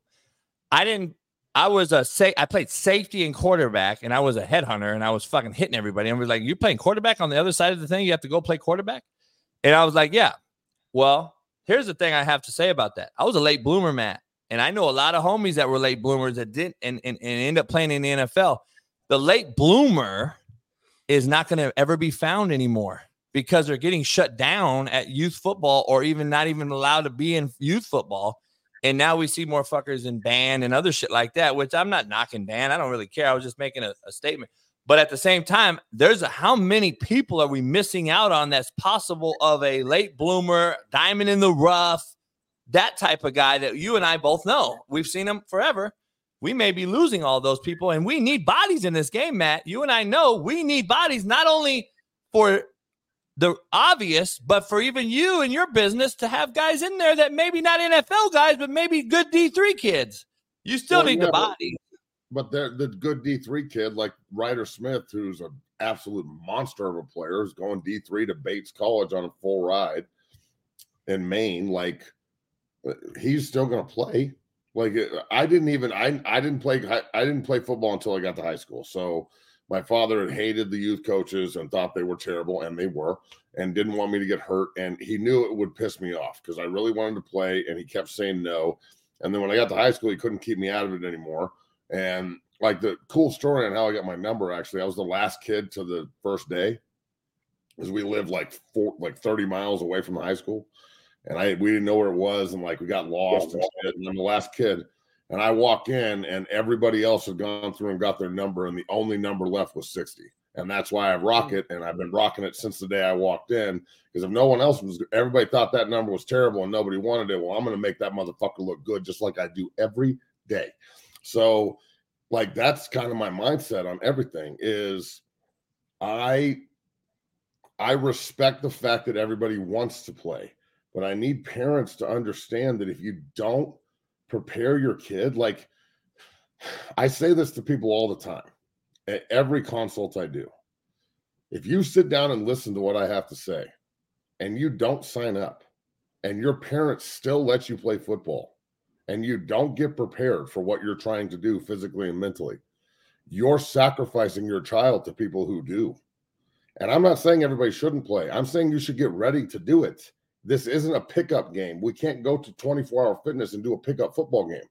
Like, you have to get prepared for what you're trying to do, because there's nothing worse on tape in high school than watching a kid who tries hard play against a kid who's good, because the kid who's good is going to fuck him up. And you can try hard all you want. And if the try hard kid would work and wake up at 5 a.m. and go in and grind and like sacrifice and actually get better and try and learn his craft and learn the other side of the ball and learn the mental instead of just being, oh, we were in a forefront. What, that means there's 4 defensive linemen down? Well, gee, that's some tricky shit. Like, I feel like the coaches, at least in Colorado, and I don't care if they get mad. If you get mad about what I'm about to say, I'm directly talking to your ass, and I think this is pretty fucking consistent with how I do things. I think there's a lot of coaches who care about credit instead of development. I think there's a lot of players who want shine instead of grind, and I think there's a whole lot of parents who are looking for deals instead of investments. And if you're talking about, you know, like it costs $7,000 a year flat to do the program, and you can come as many times as you want. It's about $40 a day if you put in 4 days a week, which is like stealing. And if you invest that correctly, and you say you're there for 3 years and it's $21,000 of investment into the program, and you show up and you earn a scholarship to Tennessee or Michigan or Stanford or Notre Dame or fucking Florida State or Colorado or Nebraska or all these other motherfucking places where guys are just falling out of the rafters that are all 6'0" dudes that wear this shield, all of them. Well, that's true investment.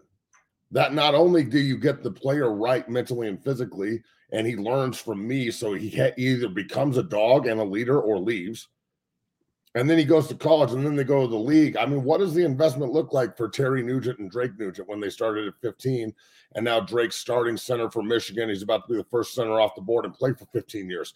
Do you think that investment and that early morning paid off for him? Because he was only 6'1", 275 coming out of college or high school, and everybody told him he was too small. He could have quit, but he's a fucking dog. He's a real football playing Jesse. That's him. That's him. He's on my podcast later this week. Michigan ran the ball at Penn State 30 times in a row. The next person I hear say they're cheating, there ain't nothing cheating about that. That's lining up and smashing you in the fucking face 30 straight times without your head coach. So this is my point, like saying that all the hate is rallying them. And it's a long answer to a short question, which is, if you're going to do this game, you have to get mentally and physically prepared for it. You can't expect me to take you seriously if you're a hobby town motherfucker. If you're hobby town, I'm going to expose your ass, and that's why you don't like me. Period. Let me ask you this. Because we're the realest show on planet Earth. Pound the like. We have over 1,000, 1,100 people in here. Pound the like button. Make sure you the like button, y'all. Just hit it. And all of you, when the show's over, you better come over to 0 to 60. We're on 10. Right when these two sons of bitches go off, I'm going on. So come over, subscribe, and we're rolling over there too right after this. Matt, you got to get your guys to pound the like button. It breaks the algorithm, so it gets your shows more views. Ever since we've been getting, shout out to everybody. They've been pounding the like. Last week, we averaged almost 800 likes a show, and it kind of got through. We had a couple 10,000 view shows. So make sure you tell your guys. People use their thumb. Yeah, tell your guys it's not very hard. Just fucking hit the like when you enter the door. Like, wipe your feet off at the fucking mat, enter the like, pound the like. And get your pinky ready, get your max. Yeah. If your computer jumps, that's a problem. Hey, Matt, whatever finger you use, I don't know. You know, whatever finger I'm a pinky guy. Why do you use the pinky? Pinky, but then it's hard to rub that thing with a pinky. My point is, like, why would you ever use your pinky? I can't fit my big-ass finger in my ear. I can't fit this big-ass finger in my ear. But so you're like really digging in there for some wax, bro. You're like fucking getting in my ears. Pretty clean. Hey, Matt said if your computer jumps, it's an issue. if you lose Wi-Fi, it's an issue. All right, let me break this down, Matt. This is a real talk subject that I don't think anyone else wants to talk about. On Earth. Here's a stat that I got from, and I can't wait for Dr. Morse tomorrow, but 17 to 21-year-old boys in this country right now suffer from low. Men. They're not boys. 17. I'll debate that. Yeah, I don't even call 21-year-old men yet. They're all going to be men when Joe Biden. They maybe will. Well, this is my point now. Are they going to be men? Because let me finish. 17 to 21-year-olds suffer from low testosterone for the first time on record, Matt. Why? Why do we have more made-up humans than we've ever had before? You know what a made-up human is. I won't say that word on this show. Why are we suffering from violent bang sport participation? Why are we suffering from lack of participation in violent sports? And why do our 17 to 21-year-olds suffer from low T? We can combine food, Taco Bell, and the you know, your vape pens, That is true. That's true. I know. It's vape pens. It's Taco Bell. It is vape pens. I smoke a vape pen every day, and my testosterone's through the fucking roof. Yeah, you know what though? Here's what it is though, Matt. You know, and I know. Our vape pens back in the day. Well, we didn't have vape pens, but our actual weed was from planet Earth. It was from the Earth. Now you can't sit here and tell me that pineapple, watermelon, boysenberry weed is from the Earth. It's chemical laced. So no, I don't know what's in that shit. Time give me a timeout. Here we go. A drinker who doesn't smoke can't tell me about. I smoke cigars. Yep, that's not dope. Dopey. Tobacco. That's, again, if you don't smoke, you can't talk to me about smoking. I don't drink. I don't sit here and tell you to fucking stop hammering that fucking rye. Well, you told me on our intro video, are you mixing light with dark at 11 in the morning? It's a great intro video, by the way. And you said, yeah. Yeah. And I was like, and I respect that. Look, I'm not against alcohol. It just, when I drink it, it's cool. Some effects. The third one, it's like, it's either we're going to have a great night or we're going to have the last night, or somebody's going to say some shit and I'm going to be like, high five, or someone's going to say some shit and I'm going to be like, closed five. So me too. I would just try to smoke and eat a pizza and go to fucking bed and like wake up, Chicago backhand, talk to you, roll. It's cool. Not in that whole morning routine, but not talking to him while backhand, that would be fucking weird. But I mean, hey, look, I don't see your left hand right now, Matt, under the table, so I don't know what's going on. Okay, all right. Look, I will say this: I don't know why this popped into my head, but I'm sure that somebody will like it. Have you ever jerked off and then like your buddy FaceTimes you? That's fucking weird, right? Don't answer the phone, motherfucker. Hey, what's going on, bro? I'm feeling good right now. Shit, oh fuck. Hey, Matt, you be like, what's good, bro? Oh shit. Oh my shit. It's lotion. What are we doing in this show? I'm so tired of you fucking guys, man. I need a break. This is Matt's fault. All right, man. Let's get into draft next here. Let's talk some football. We got to get into some football. There's a lot of movement on the everyone wants to know from Matt McChesney. Has his ears to the ground. Is Deion Sanders going to Texas A&M? No. Okay, so everybody, Dan Lanning is going to Texas A&M, number one. And then number two, yeah, bet. And Mike Sanford should be hired in Boise, period. One of the greatest players in their history, an unbelievably good offensive coach. So that's my 2 cents. But look, Coach Prime's not going anywhere. Everybody's got to pump their brakes. Shador can't transfer again, and neither can Travis. They haven't graduated. He's not going to leave his sons. Shiloh can't leave either. I know Shannon Fabrici, who's Adidas, a grassroots coach guy. He said the same thing. They're not going. He's trying to. Let's play process. Let's play elimination game here before you get out of here. Next year, when Shiloh and Shador get drafted and Travis gets drafted and they ball out, because I think they're going to be a lot better next year than they are this year. Again, we'll talk about them in a second, but Saturday was extremely frustrating. I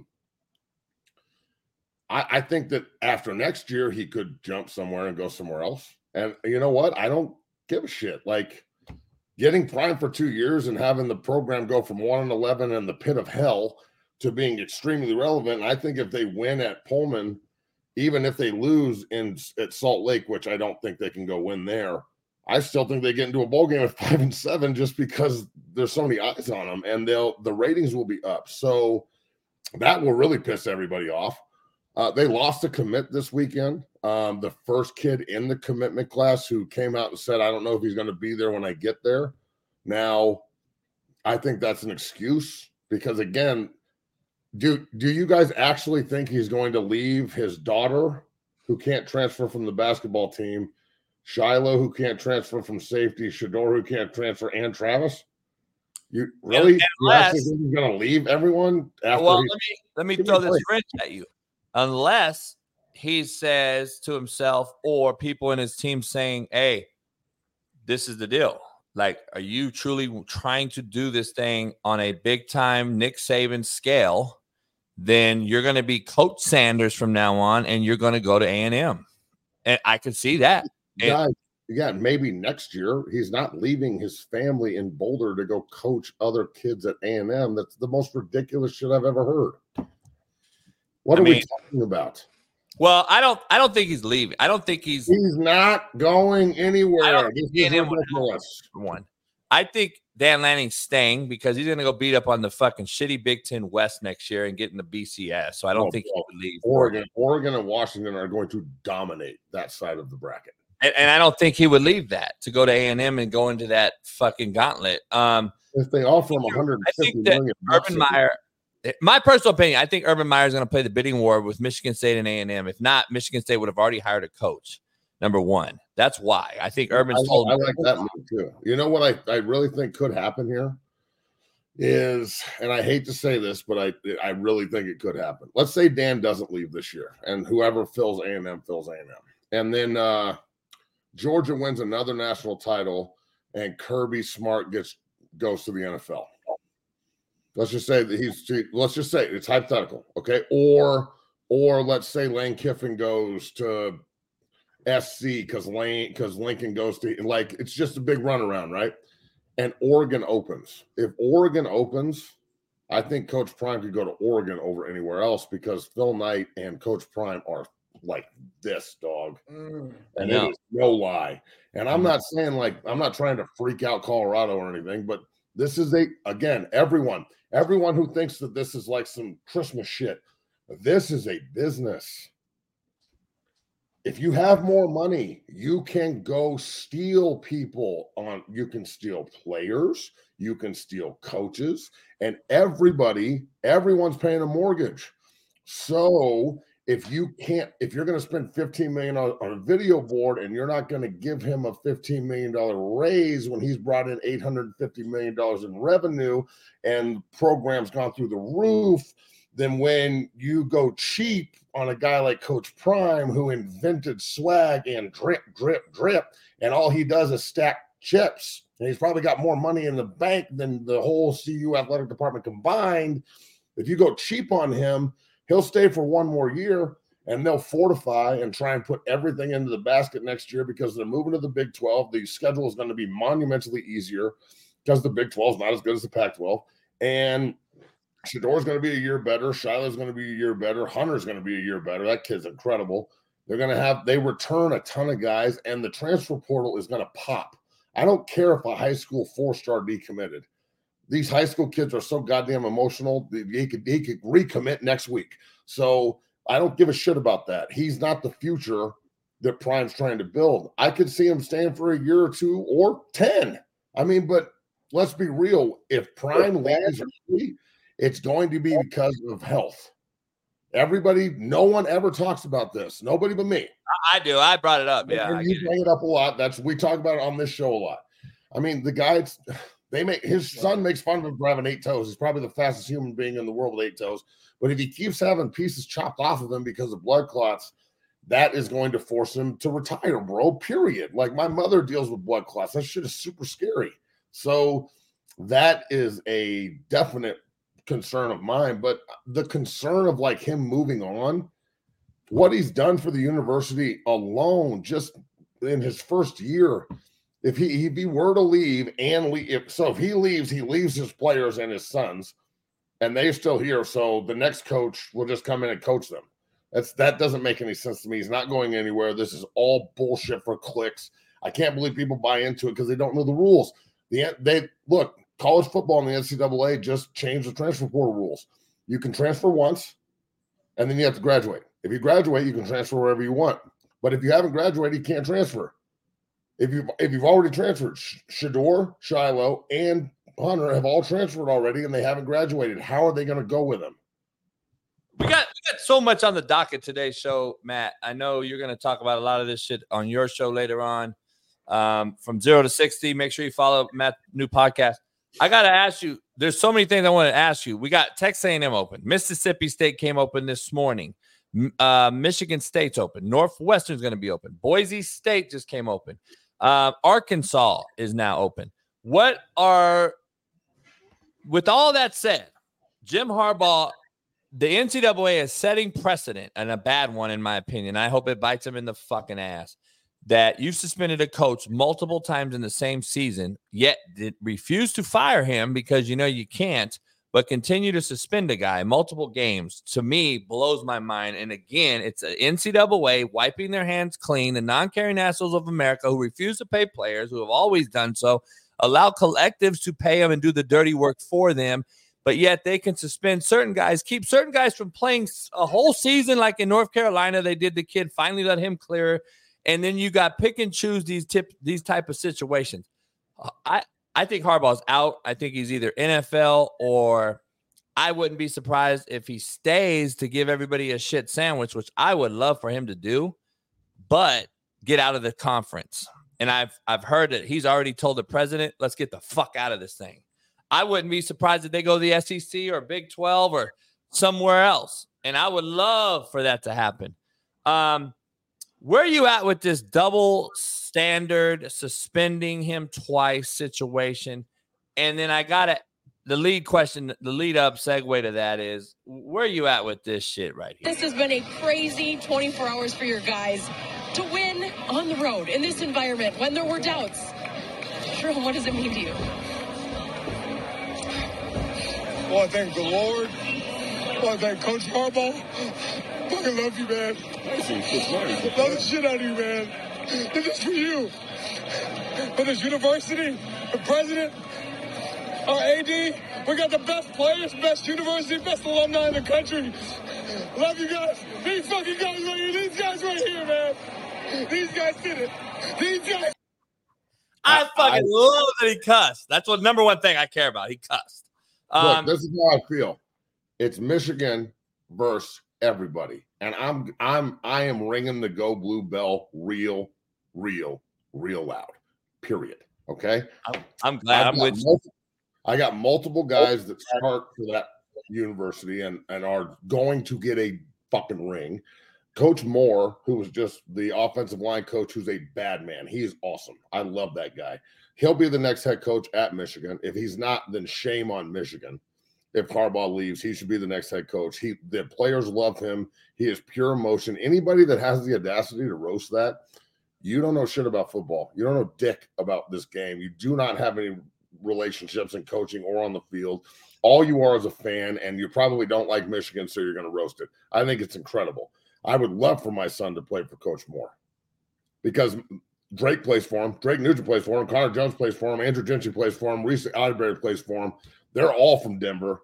Michigan recruits the shit out of the Dungeon family, and damn it, I am pro Go Blue right now. Michigan versus everybody. Let's fucking go. I want Michigan to win. I want them to win because so bad, bro. If we can get Michigan against Washington, and there's multiple Dungeon families starting for Washington on the O-line, and multiple Dungeon families starting for Michigan on the O-line, or Michigan against Florida State, or Washington against Florida State, because there's starters everywhere. I'm at the game, baby. I can't wait for that shit. But I think that, again, if they're going to, like the guy who just said, oh, I'm sorry that's crying and flip. Bitch, do you understand how hard I cried on senior day when we won on the last play of the game, or in Nebraska after we stopped their bowl streak, or the Big 12 title game, or the last game I played? How dare you say that the guy is faking or he's crying too much? You're the soft motherfucker. You're not in touch with any of your emotions. That's bullshit, dog. Period. So I think that Michigan here rally around this. I said this last week. I've been saying it. Bro, all you're doing is rallying around a really, really tough-nosed, hardcore football team that's lost twice in the playoff and now can use all of this to their advantage. When they fucking hoist a trophy, they're going to look at everyone and go, We're going to put this ring on our middle finger so all of you can see how we feel every time we flash it. And that, my friends, is what this game's all about. You hate us because you ain't us. That's the whole fucking point. That's why Michigan is the way they are. Real quick, just being devil's advocate here, because last week we did go, a lot of people went in on Caleb Williams for crying after the game the way he did, because he was emotional. Now there's kind of 50-50 split now with Coach here. I'm seeing people supporting it. I'm hearing other people just, kind of hate on him. From your point of view, Matt, what's like the big difference between the two scenarios? Here's the difference. Caleb Williams lost and ran to his mother and then stood at the press conference in a tracksuit with his arms behind his back and rocked back and forth and act like he didn't want to be there. And that's not a good look for the number 1 overall pick that's supposed to go save a franchise. Okay, that's number 1. Number 2, Coach Moore is a coach who just won in Happy Valley, where he watched his offensive line run the ball 30 straight fucking times down Penn State's face and win the game. All right. Their coach has been suspended twice. Everybody's going after him for cheating, and he is just overcome with positive emotion, and he's doing it in front of a camera, and it's unprovoked. I'm not saying that Caleb provoked it. The camera followed him, but he knows it's following him. Coach Moore didn't know the camera would come to him. It was Blake Corum, and then they went to Coach Moore. So it's different. It's different. Like, I'm not saying. No, I'm not disagreeing. I just know people in the chat will probably be like, hold on, you guys are going at Caleb. Then how the hell you gonna praise this guy? And they both cried. Like, different scenarios, but still emotional about the game. So I have to throw that out there. I'm glad you brought it up. It's hard to decipher between the two, but that's how I'm looking at it. And each individual circumstance is different. Like, remember Adam Morrison, like when they lost in the Sweet 16 or something, and he cried at mid-court? People went after his ass for that. I thought, that makes sense. He really gives a shit. He's, he loves Gonzaga. Like, I don't think that Caleb Williams loves SC. I think Caleb Williams loves Caleb Williams. By the way, nobody saw Caleb Williams crying. I think it was all a fucking hoax. I think there's bullshit. I think he's so fucking selfish that he wants all about him. They covered his face. The mama covered his, we don't even know if he fucking cried. I think he's full of shit. I think he's so fucking soft. This guy's only issue I have is I don't give a fuck if you say I'm a crybaby. I used to cry all the time. I cried with my players. I've cried with my players after a win. I've cried with my players after a loss.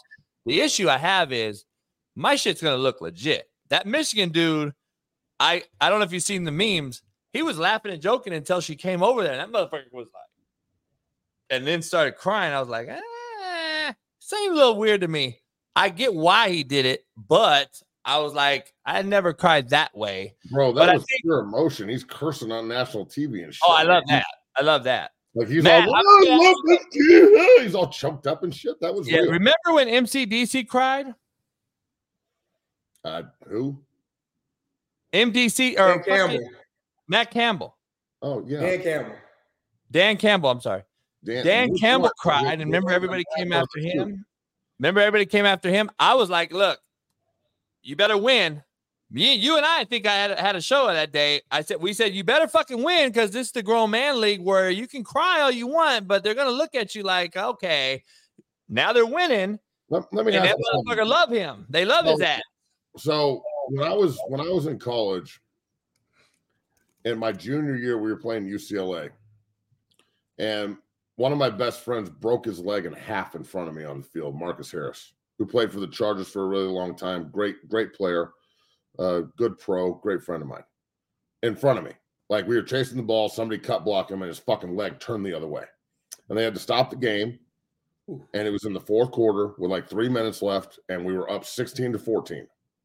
Okay, against UCLA. Coach Durrell was the coach. They had Mercedes Lewis and like Jones Drew, and fucking the quarterback was Matt Moore. We actually broke his leg in the game. So it was a very violent football game. We broke his leg. We broke one of our players' legs. It was ruthless.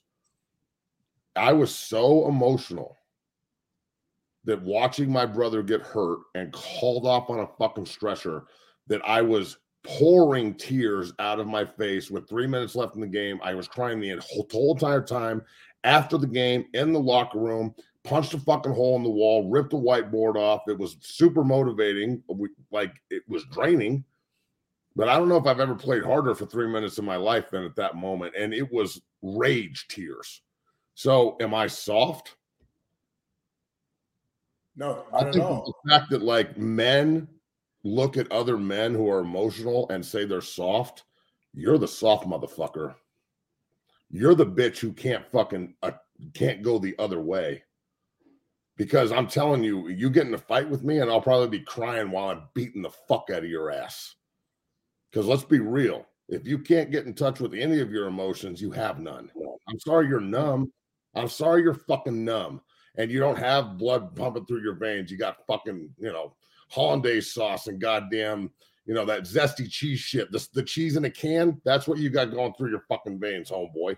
So don't sit here and criticize. Look, if Caleb Williams was crying, okay. I thought it was kind of soft, and I didn't really like the way it happened. And it's after I didn't like it. I didn't like the optics of it. He's supposed to be the number one pick. I understand it might be hypocritical. I don't give a shit. I rationalize it in my head. I don't care if you don't like the way that I'm rationalizing. I don't think anyone gives a fuck about crying either. I wish I think there's a bunch of fat motherfuckers who don't go like ahead. it. Nobody's gonna tell you you're gonna cry baby in your face. Nobody's gonna tell me I'm a crybaby in my face. All I want to know is it legit? Because if it's not legit, then there's a problem. Yeah. Look, if you're crying, so what you're saying essentially is Caleb Williams cried wolf. Yeah. If you don't know what cry wolf means, it's like I tell my boys all the time, don't cry wolf. If there ain't something wrong, don't act like there is. Because and I don't put it past your boy at Michigan, who I know as well. And he's a hell of an O-line coach, by the way. Here's the thing. I don't put it past him crying wolf either, for the simple fact that Harbaugh could have put this on the map as we need to do this shit because you may be the head coach the next 3 weeks and these kids got to fucking run through a wall for you. So well, then if it was a coaching ploy, it's the best acting job I've ever seen. I don't know how you can fabricate that emotion though. Like there's no script. They didn't steal Penn State signs. That's not why they won. They ran again. I'm going to say this for the third time for all you hard of hearing people. They ran the ball 30 straight times. Like when I heard that and then went back and watched it, it was like the most impressive shit I think I've ever seen in my life. I can't wait to talk to Drake later today and just be like, you fucking animal. You ran the ball 30 straight fucking times? Like that's like being a porn star and going for 10 hours. Just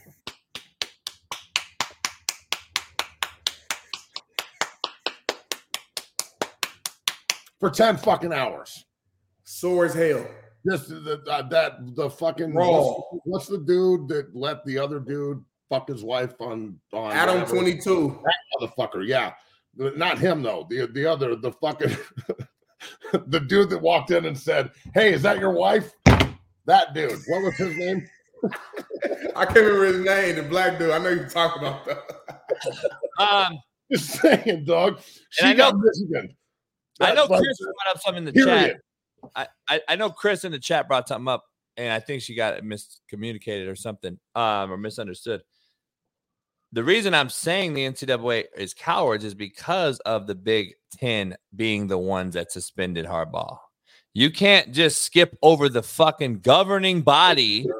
The NCAA is our governing body. How are you allowing a conference to suspend you and over the due process of the governing body? Is someone actually defending the NCAA?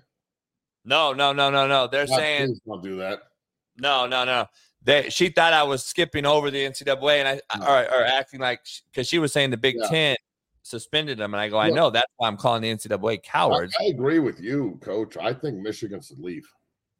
Yeah, I think they should get out. Just be like, look, okay, we're going to keep the rivalry with Ohio State and just make sure that stays, or don't. They're getting rid of every other rivalry. Fuck it, and then say, oh, you're going to blackball us and act like we're the only ones that do this shit, and you're going to fucking drag us through the mud while we're trying to win a national title and we're back-to-back Big Ten champions, and oh, you don't value us? We're out. We'll pay the buyout, whatever. The fucking fans will pay the buyout. They don't give a shit. And how they'll about say, this? We're out. We're going to the Big 12, and we're just going to go win the Big 12 every year for the rest of time. Yeah. How about this though? Or how about they go to the Pac-12 and rebuild the conference? Well, kind of my point. But how about this though? Why don't they just go in there with Notre Dame, which would be a huge rivalry every year if they play, but go independent with Notre Dame and create an independent league. So Notre Dame and Michigan start the trend and the downfall of the NCAA. I love this shit. Who's the other two teams in the Pac-12 that aren't in the conference yet? Oregon State and Washington State. They just leave and they go independent with them. And then all of a sudden teams start going, okay, well, we're just going to go independent and get rid of the NCAA. I love this shit. Michigan, go independent and downfall the NCAA right goddamn now. Get rid of conferences altogether. Let's fucking go. Yeah, I think that's what needs to happen. SEC is going to break away from the NCAA anyway. So good. The NCAA, let me just reiterate, allow me to retort. The NCAA is the most corrupt fucking organization in the history of organizations. They suspend and fuck with players constantly. They are not there for the players. They don't give a shit about anything but money. Everybody that works there, look, there's parking Nazis in Boulder. You're actually those people. Yeah, it's bad. How could you work for that place, bro? How in the fuck could you work for the NCAA? Like, how could you even be a compliance officer at a school? Like, they hire really? They hired Condoleezza Rice. I mean, just think about it. It's a joke. It's a mockery. It's a money cash cow. All they care about. The kids are meat in they're a piece of meat in a meat market, which I said forever. We're all about the student athletes. Yeah. Fucking lying piece of shit. If it was student athletes, then you wouldn't allow NIL, because bottom line is they're not student athletes no more. Yeah. They're athletes. And this is why would anybody listen to these people? I don't know. They don't graduate anymore. Have you noticed the graduation rate of the football players have just fallen through the roof? Like basketball, not just football. Football is going to be there. I'm going to the league. When I was coming out in 2004, they were like, "Are you going to take spring classes?" And I was like, "No." They're like, "Why?" And I was like, "Because I don't give a fuck about school, dog. I'm going to the fucking league. I don't give a shit. I can come back and take sign language." Before you get out of here, we got to take a piss break. Before you get out of here, I got to ask you, let's go through these games. Let's go through these schools real quick and just give me your best scenario head coach. And then we'll get out of here. All right, let's go. Let's go with the obvious. Texas A&M hires who? Oh, shit, man. I'm going to stick with who I thought they'd hire as Dan Lanning. All right. Next. Arkansas hires who? Oh, okay, so look, the Arkansas thing is, I think Arkansas – honestly, I think they would hire Jimbo Fisher. Fuck. I mean, somebody else is paying him. Like, if you really want, I don't think Jimbo really wants to go out like this. So I just pick up the phone and be like, yo, we're a poor man's Texas A&M anyway, dog. Come down here. You could win 8 games a year at Arkansas, and they'll fucking love you for the rest of your life, bro. Period. All right. Okay. Let's go to Michigan State. Michigan State hires who? Urban Meyer. That's the smart move. I mean, just hire Urban Meyer and then you'll win. And then 6 years later, your program. Well, the NCAA doesn't have any balls, so just hire Urban Meyer and let him be corrupt as fuck and win. No doubt. Mississippi State hires who? I don't have a fucking clue. I like my man at UCF. Gus? Yeah, back to the SEC. I mean, that's a good call, bro. Gus Malzahn going back to the SEC that'd be a good move. I mean, he's a hell of a Arkansas is a no-brainer. He's from Arkansas. He's the all-time winningest high school coach in Arkansas. True. I mean, look, well, then Jimbo can go to Mississippi State, maybe I'm hearing from text messages this morning, a good friend of mine who helped me get Rakeem Boyd, who coached Rakeem Boyd at Arkansas as a running back coach. The current head coach at UTSA, Jeff Traylor, will be the next head coach at Arkansas. He's going program at UTSA, bro. So yeah, definitely Willie Fritz is such an great friend of mine. Such an underrated coach in this profession. He's got over 220 NCAA wins at all levels. No one talks about him. He's in the top 5, by the way. He is not going to get a job because of his age, which is unfortunate. That Arkansas and these KU a couple years ago, they all passed by him because of his age. He's from Kansas. He would love he's from that area. He would love a job like that. I believe he would still win at that level too because of what he's done. But he'll never get a job. There's guys like that, unfortunately, that are going to get passed by. But there's some coaches out here, Matt. Before you get out of here, I got to ask you, how bad is Kalen DeBoer at Washington going to get poached? How bad is Mike Elko at Duke going to get poached? How bad is my man at Liberty, who built Coastal into a program, going to get poached? There's a lot of mid-major coaches out there like Lance Leipold, who won national title after national title at the D3 level at Wisconsin Whitewater, goes to Buffalo, rebuilds that mid-major. Now he's got something brewing in KU. They're building him a $300 million facility. He's a mid-major guy. How many mid-major coaches do you know? I know you know a lot. I know a ton of them that are so fucking good, but we continue to go after these big-name recyclable $10 million fucks who have not won nothing. And I'm going to use an example close to home. I think Nebraska has the right guy now in Matt Rule. I do. I like Coach Rule. I think he's going to do a great job there.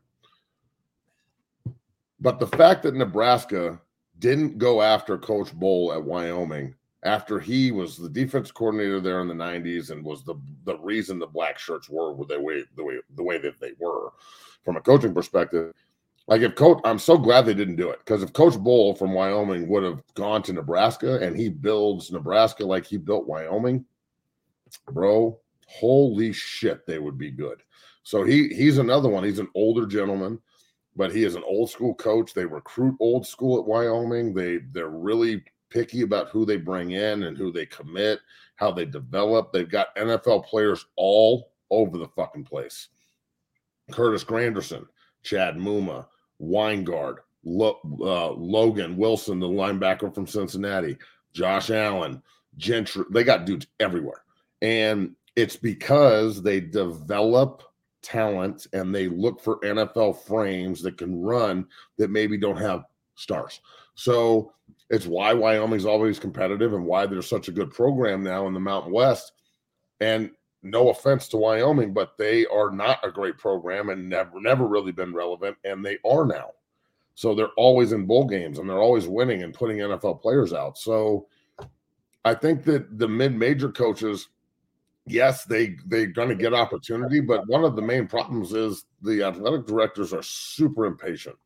So with the transfer portal now, everybody's expected to just flip a team in one day. And with the new rules, I don't think that that's feasible. So as long as you give people time to build, usually they'll build something. But, these days it's so hard to find, the guy. And the next thing is, once you hire him, he could jump somewhere else. So you really just have to rely on culture and community. Coaches come and go, but culture and community tends to stick around. I think the Boise State job is a great job. Like, I really hope that they consider Coach Sanford for that. He's a great alum, and I think he could do a great job up there. Yeah, I love Mike Elko, good friend as well. Throughout the years, just helping him get kids and so on, and recruiting my kids.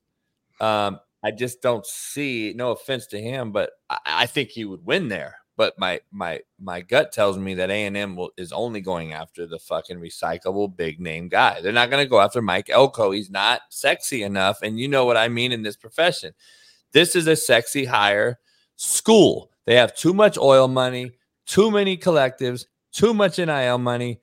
They want the sexy big name guy that's supposed to Urban Meyer. There's only one Urban Meyer out there, and I just don't know if he's going to get back in the business. I think that Michigan State has offered him. I think that he's waiting. I think his wife wants him to stay in the TV. Those are rumors out there. But now you got A&M opening up, which he probably knew was going to happen because I'm sure they're friends. They talk and agents talk, as you know, Matt. And why not bid them against each other? Not put him in a bid. Adazio's the O-line coach at A&M right now. I mean, he worked with Urban everywhere. So of course Urban knew this was going to happen.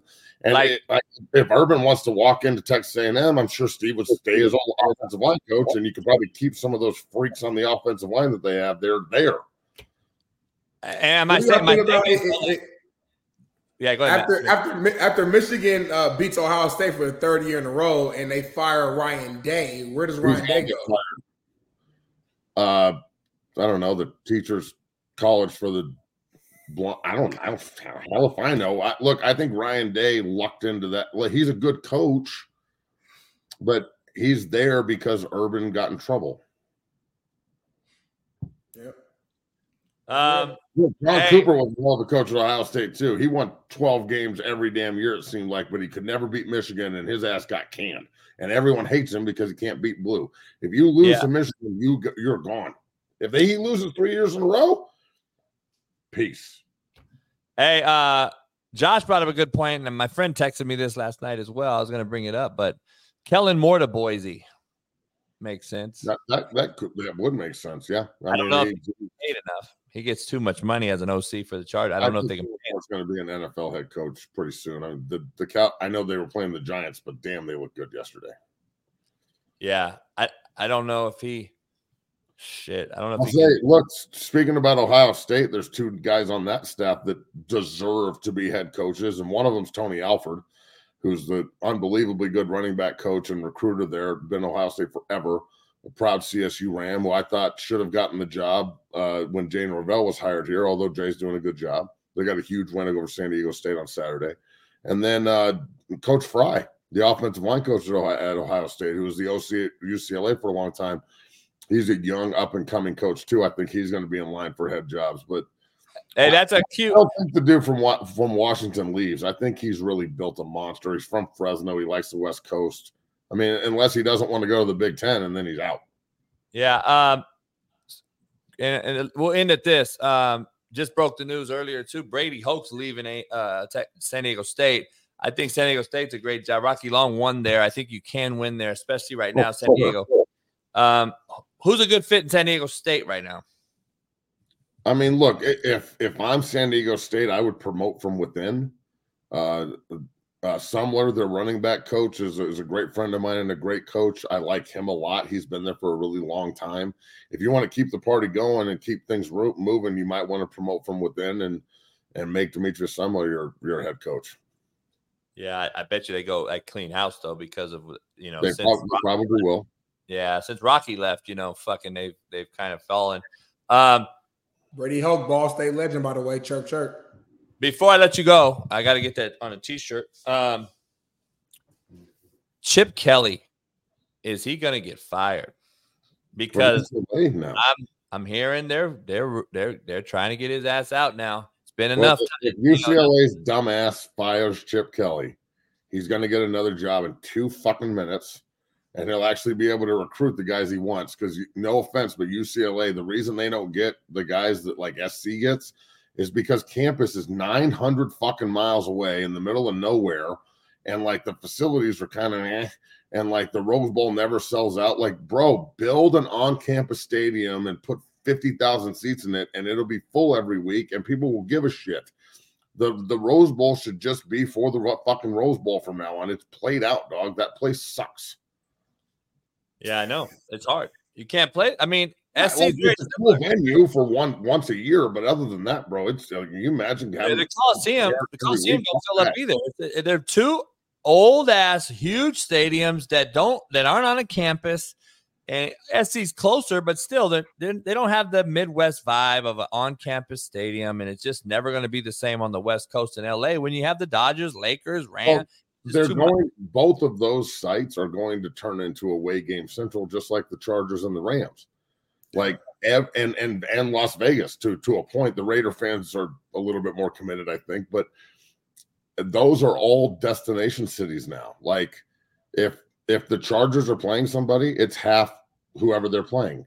The Lions fans, that Lions Charger game yesterday was all Lions fans. The fucking Raider Jet game the other night was half Jet fans. Like SC and UCLA, the UCLA Colorado game was all CU fans. So if you want to go see an away game, there's going to be seats open in LA, so you can go support your team. Hey, as you walk out the door, Denver plays tonight. Buffalo. Can their defense, who's been playing a little better, can they sustain and shut down Josh Allen and the Buffalo team that I think is just overrated? I just think they are who they are. We're going to talk about this obviously on 0 to 60 here in an hour. So make sure when you get off of this show, you come over to our show and pound the like button. Bree Masis and I will be on doing our top 6 this morning. Look, the Broncos are 7-point dogs. And like, that's a huge number in the NFL, and their defense is good. And Buffalo is extremely average to me right now. And I don't know if Ken Dorsey is the guy. 90% of their offense runs through Josh Allen. And I like Denver's defense, and I like their mindset of running the football, and Buffalo can't stop the run. And like, this is the first time Von Miller's playing against his old team.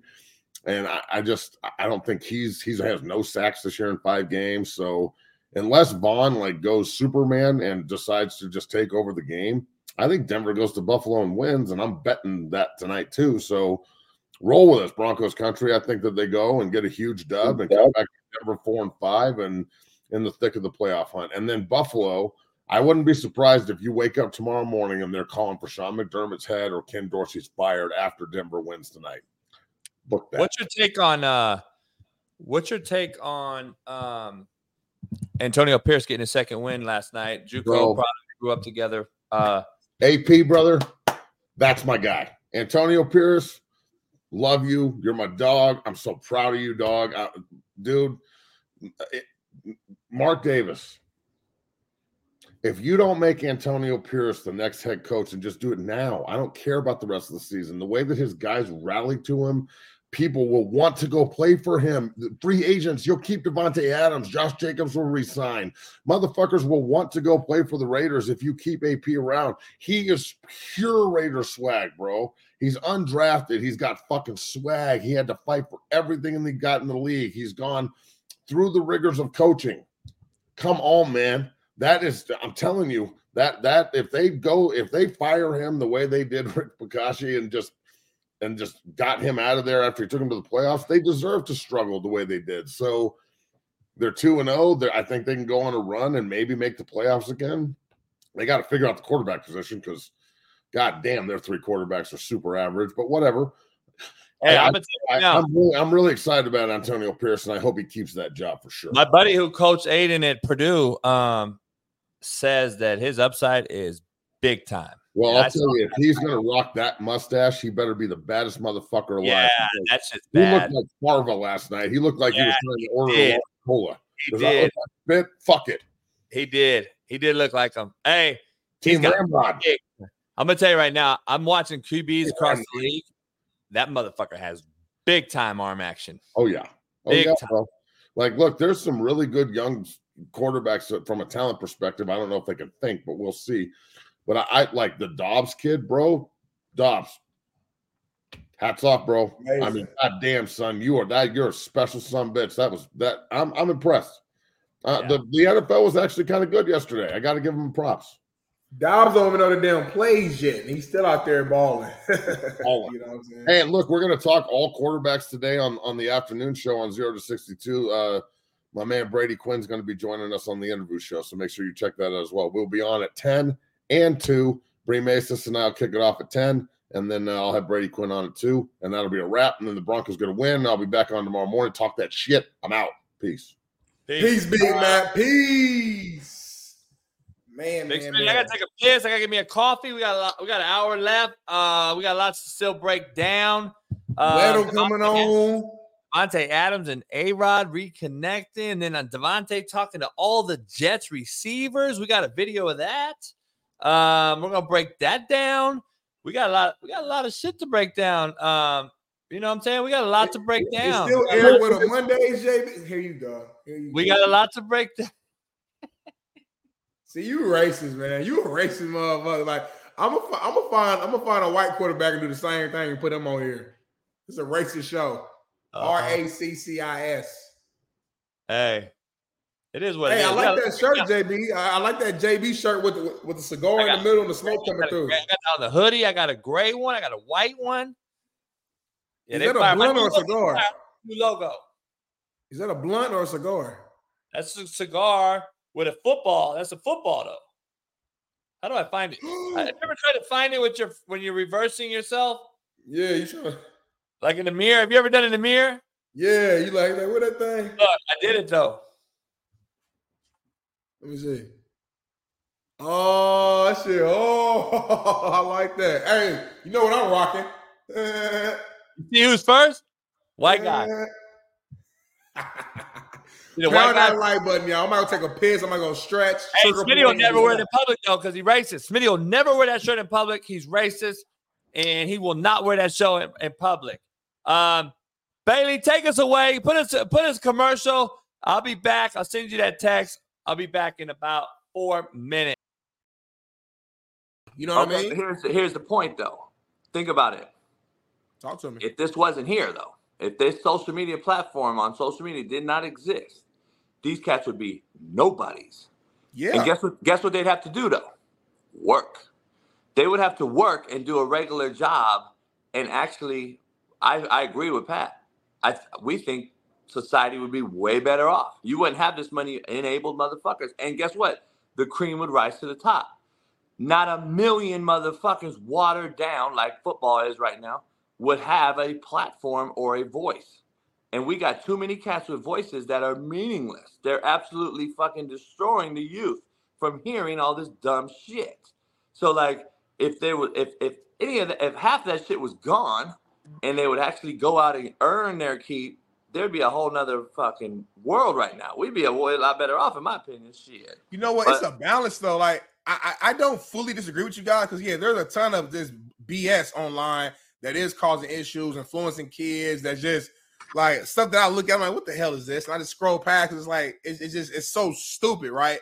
But there's also a ton of just entertaining, talented motherfuckers who just didn't have the opportunity to get it at a Fox Sports, or ESPN, a Bleacher Report, or whatever that platform was. So they have to invest in themselves and create stuff. There's so many people like online comedians that are hilarious. Like I'm not just saying like they're actually funny, but they had to invest in themselves. And by the power of this thing right here, was able to build up a certain brand and following to where now they have literally changed their lives. So me, I'm kind of stuck in the middle. I lean a little bit more towards the side of liking social media because of the opportunities that it provides. Because what you're saying is true. If we didn't have social media, everybody who does it would have to figure out something else or get regular 9-to-5 jobs.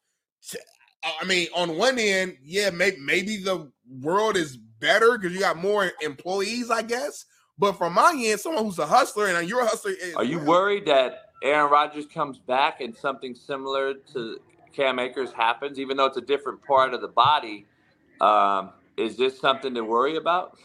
Well, I think there's always a concern. The important thing to note is Cam Akers is actually his opposite side, so now he's tore both Achilles. And in my opinion, it was a compensation.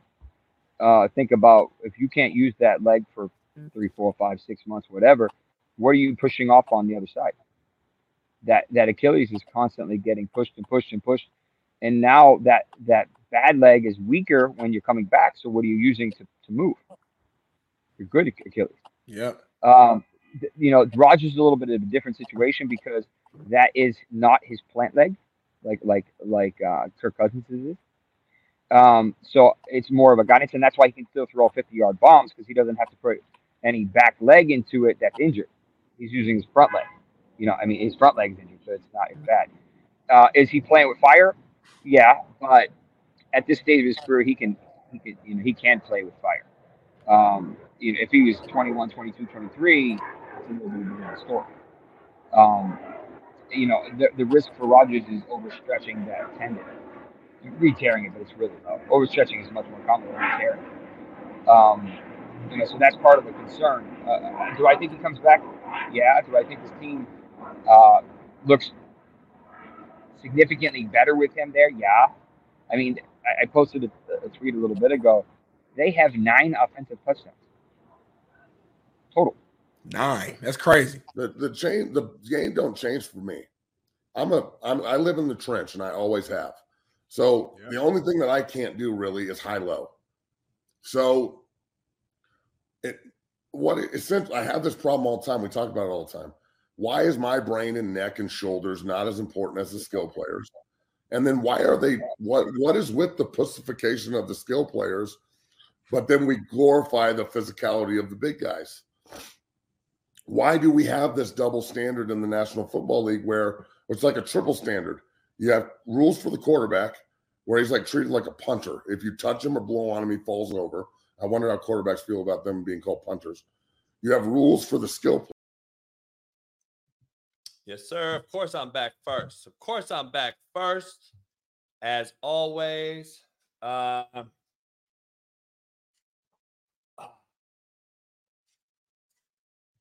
We got a lot going on. Pound the like button, subscribe, become a member. If you're not a member, become one. That'll give you the option to call in. We're going to start taking some more call-ins as the NFL season hits the halfway point.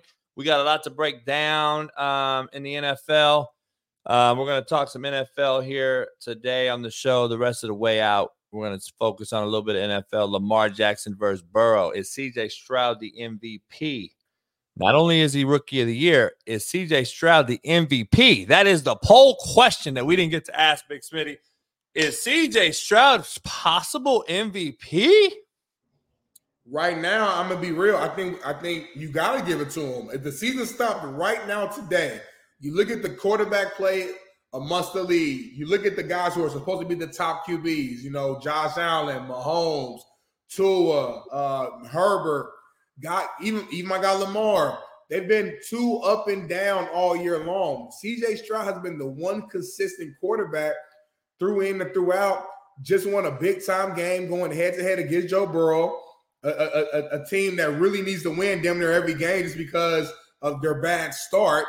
And, man, the season stopped right now. You got to put C.J. Stroud number one.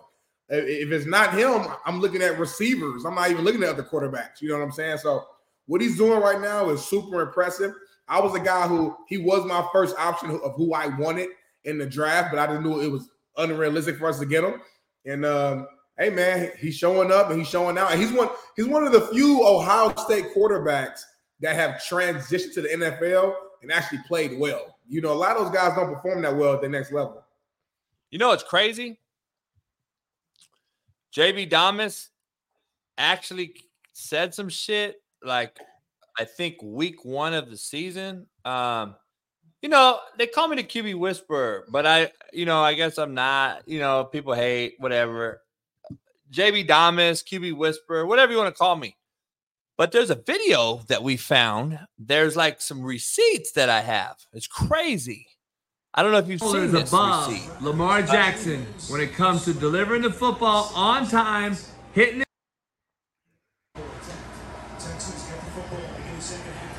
CJ Stroud is already, let me be clear, CJ Stroud is already head and shoulders above Lamar Jackson when it comes to delivering the football on time, hitting his 5th step of the drop, throwing the ball accurately, on time, and deliberately. He gets the ball out, and he's a rookie on a bad team, and he is clearly head and shoulders above Lamar Jackson from pocket presence to understanding where the football goes on time. CJ's looking really good as a true rookie on a bad franchise. This is going to be a dogfight because Lamar Jackson on offense can't deliver the football to any receivers on time. You heard it here first, is what I ended up saying. You heard it here first. That was week 1 of the football season this year, by the way. I didn't know if you knew that. Week 1 of the football season. I remember you knew it because you were like, on Instagram, I remember this comment specifically saying, you tripping today, you on one, saying, doing the most. It's crazy now that we fast forward. Hold on. Fast forward to today. Fight me on that statement I just made. Would you take C.J. Stroud right now as the MVP over Lamar Jackson? This season so far, right now, in the current exact moment, hold on, you gotta say C.J. Stroud would be the MVP right now, above Lamar, above Mahomes, above Burrow, above Josh Allen, above Tua, above. Don't just sing out Lamar Jackson. He's playing better than all those guys right now. Keep it real. Hold on, I was talking. I didn't hear what you said. I'm saying right now, yes, you would take C.J. Stroud as MVP over all the quarterbacks in the NFL, which includes Lamar Jackson. But we're not going to sing. We're not going to make this a singular thing and attack my guy LJ. They're still leading the AFC North. They're still looking like one of the best teams in the league, and they're led by Lamar Jackson. Winning is a quarterback stat. You always say that. Did you win or did you lose?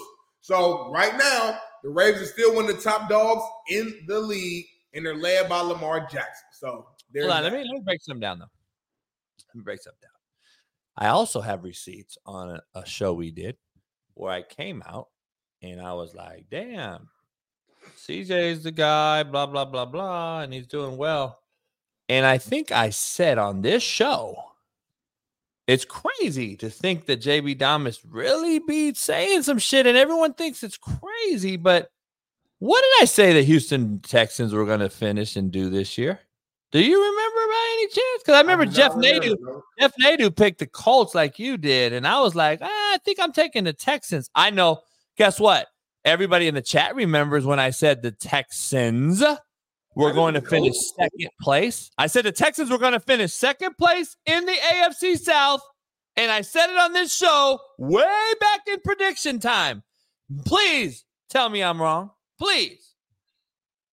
I'm trying to think. I remember this conversation. I remember us having a debate as far as who would be in front of who. Like, would the Colts be in front of the Texans or the Texans be in front of the Colts? But I believe we both had them as the third and fourth team in the AFC South, right? I thought we agreed to have Jags at 1, Tennessee at 2. I thought it was the Texans Colts was the only hiccup.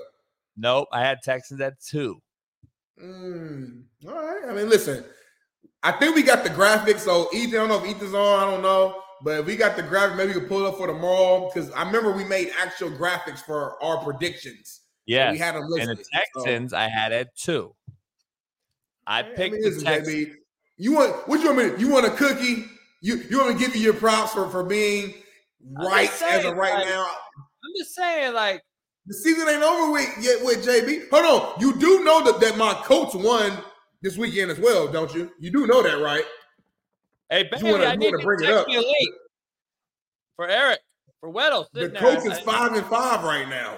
So we're right behind the Texans. So it ain't over yet. You better slow your roll. And real quick, while you sending the link, time out, man, because I'm seeing this guy, and I've been trying to get this man a pass all show. I didn't want to be petty, but he been talking a lot of talk, making little smart little comments, here and there throughout the show. D. Jones, do you think I forgot about all that shit you was talking last week about your shitty ass Jaguars? What did they do? What did they do against the 49ers? They got dog walks. They got their ass beat. 3 points? 3 points? DJ? Hey, is that always? I didn't. I wasn't home yesterday, so I have to. I don't apologize, but I'm gonna let you know I didn't see a lot of games, but I did see Lamar Jackson.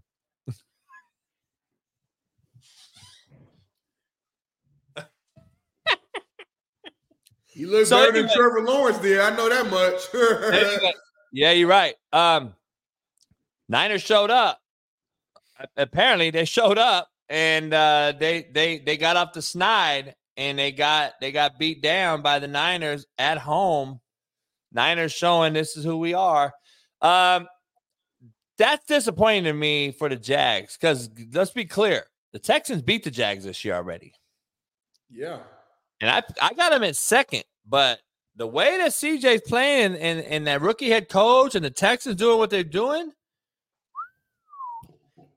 can they fucking win the South? Hey, it's a very winnable division, man. We see that from the jump. There's no one team there that's just like, I'm scared of anybody. And that's why I was telling D. Jones from the jump. They beat the Bengals. They beat the Jags. They've been in games with some good teams towards the end. Like the Ravens got them. Pretty good. He played, he actually played decent against the Ravens. They just got out, man.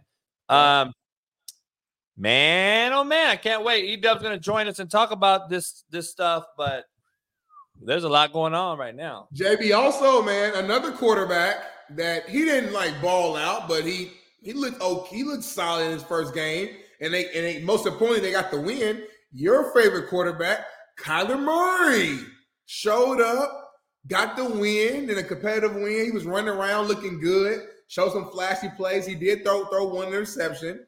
But for a game one to come back, after missing like a year and a half or whatever he missed, came back, got the win. Got to give him some credit. Got to give some credit, JB. Shout out to Kyler Murray. I saw some highlights, and he looked fucking atrocious. So I don't know. They won, JB. So what does that mean? Well, they beat Arthur Smith, FedEx's owner's son, Arthur Smith, and at the Falcons. So it's Edub. Clap it up. Edub got a playoff win, Smitty. Yeah. What's up, boys? What's up, boys? What's going on? And I'm loving that hat you got on right now. Can I borrow that? That's fire right there. It's that Rose Bowl hat right there. I like that. That's a specialty hat. I don't think you can get that hat, Smitty. You can't, Smitty. You can't go right now into whatever that's called. What's that shit called? Caps. Lids. You can't go into lids and get that hat. How's the show been this morning, man? How's the show been? Good, man. We had about 1,200 people in here. I got to ask you. You getting those likes in there? I'm not Nostradamus. E-Dub. I'm not Nostradamus. I'm JB Damas. And every game I've ever attended to watch my friends or somebody play, they've always won. I'm just throwing that out there. So I don't know if you want me to go with you the rest of the playoff run. Yes. You might win it all. Come on down. I'll pay for the gas. Come on down, man. No question. It was good to have JB there. What's that? Who you got? La Jolla at home. Played them earlier in the year, but they didn't have their stud quarterback, so it's gonna be a different game. But I like our chances. I like it. Ooh, shout out to you, E-Weather, man. Huge shout out, man. Hey, we were just talking about your Baltimore Ravens and the tough, loss they took. Awful loss. Had the win signed, sealed, and delivered. What was your take on that win? And I guess how real are the Cleveland Browns? They're not real because their quarterback's fake. So he did go 14 for 14 in the second half, though, and yeah, but they were touchdown. Yeah, but look at the throws. You're not stressing about none of that. The Ravens gave that game away.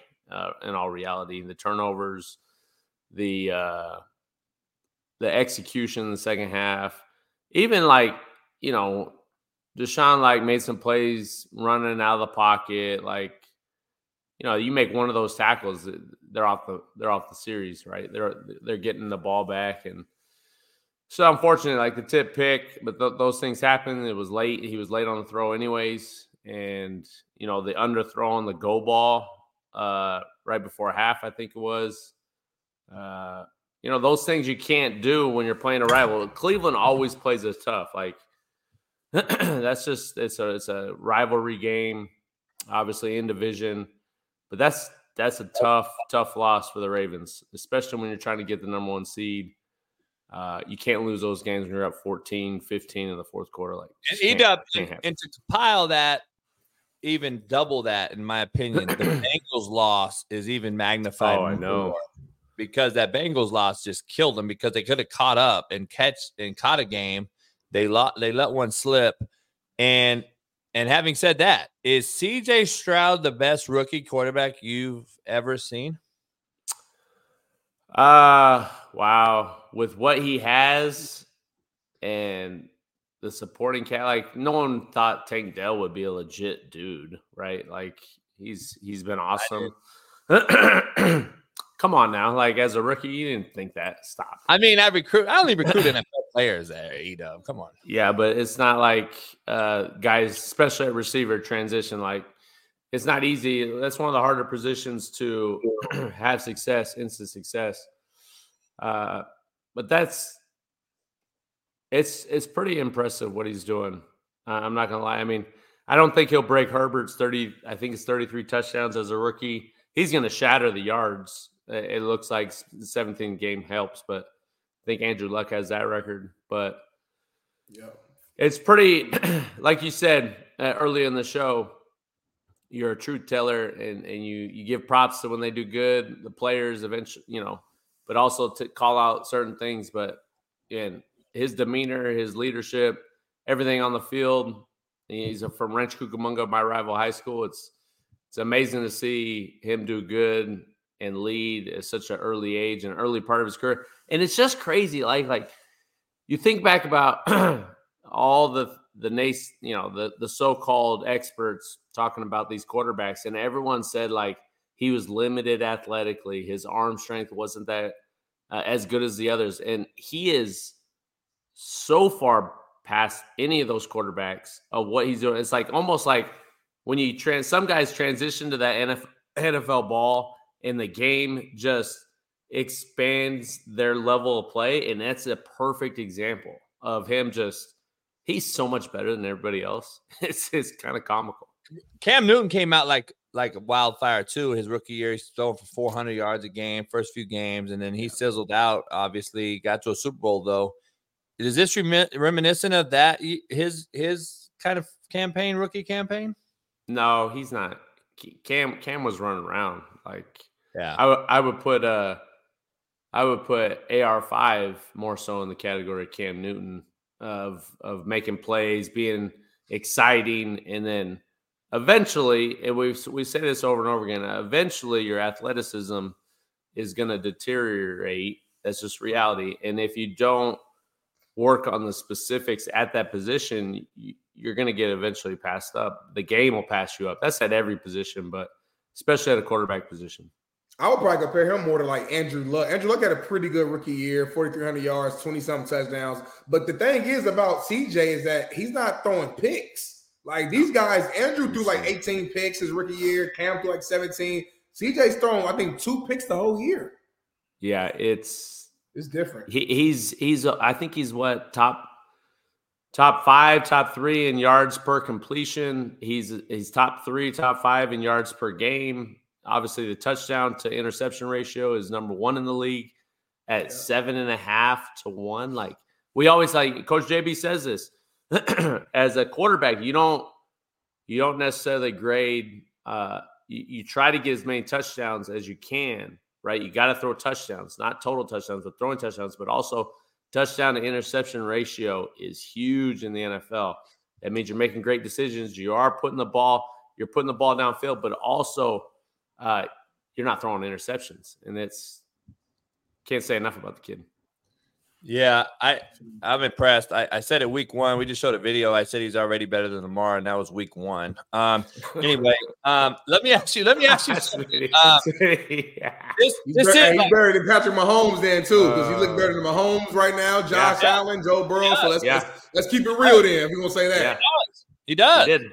Joe Burrow was not very good yesterday until the fourth quarter. A couple drops hurt him, but he wasn't very good. Let me ask you this. Rex Ryan came out this morning on Get Up, and he said that CJ is the best he's ever seen as a rookie. I mean, that's a pretty lofty expectation for a guy that's a defensive guru, so to speak, from a defensive guru family. That's saying a lot. I mean, you got to at least take him in consideration as what he's saying, carry some water or weight. I know you just mentioned that and gave us your take, but that's kind of interesting to hear that from Rex, huh?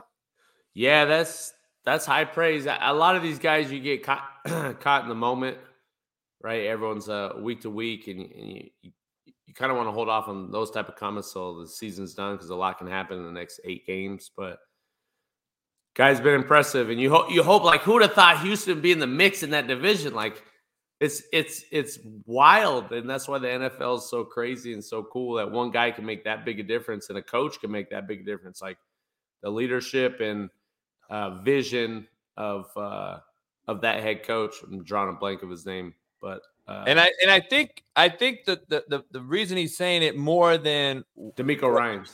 Yep. Yeah, I mean who he plays for, a rookie head coach. I mean, there's a lot of going against CJ Stroud that a lot of dudes didn't have. They came into some situation.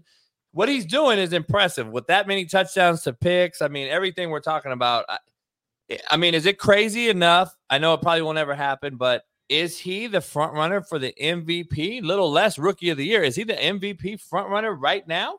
Or is his team not good enough? They could win the South still, Yeah, like say he leads them to a 9-8 record or 10-7, and they win the division, and he throws for 4,500 yards and let's just say 25 touchdowns and 5 picks.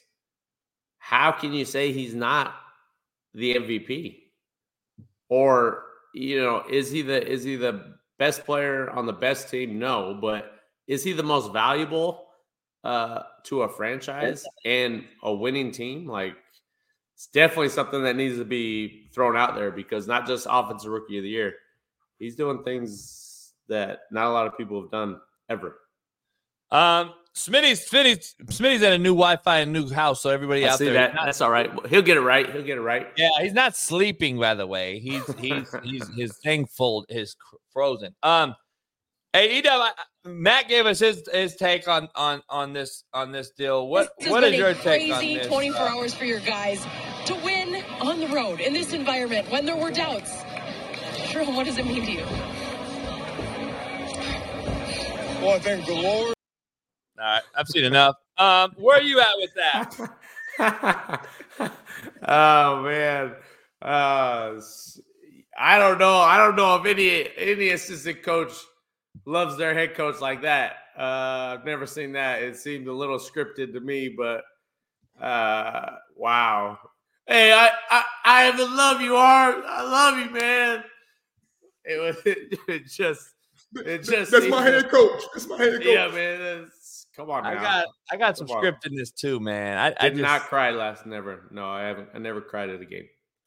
No. Yeah. Sorry. Saw that. Saw that on the side. Keep going. My bad. It's a bad acting job to me. I don't know.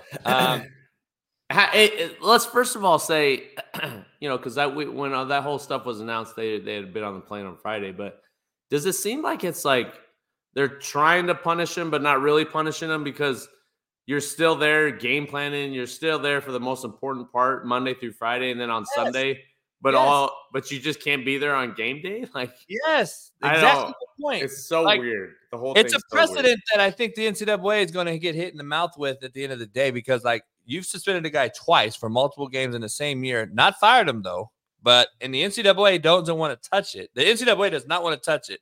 They want this thing to be handled from within the conference, which is what reminds me of how Pete Carroll got booted out of SC, and he was like, "All right, well, screw you, I'm leaving." And I think this is what they did. They don't like Harbaugh. They want him out. He's winning. He's got a lot of things going there, and I just think this is what we're seeing right now. And I hope that for the sake of just humanity, that they win it all, give everybody a shit sandwich. That's just what I'm hoping for. And I don't even get along with Harbaugh. I'm with you, and I hope they blow the lid off everybody that's doing some shady stuff. If other teams are doing something and they got evidence, the fact that they suspended them with not actual hard 100% evidence is such. I mean, that's society now. Like, you're guilty before being proven innocent. Like, what are we doing? It's everything's backwards nowadays.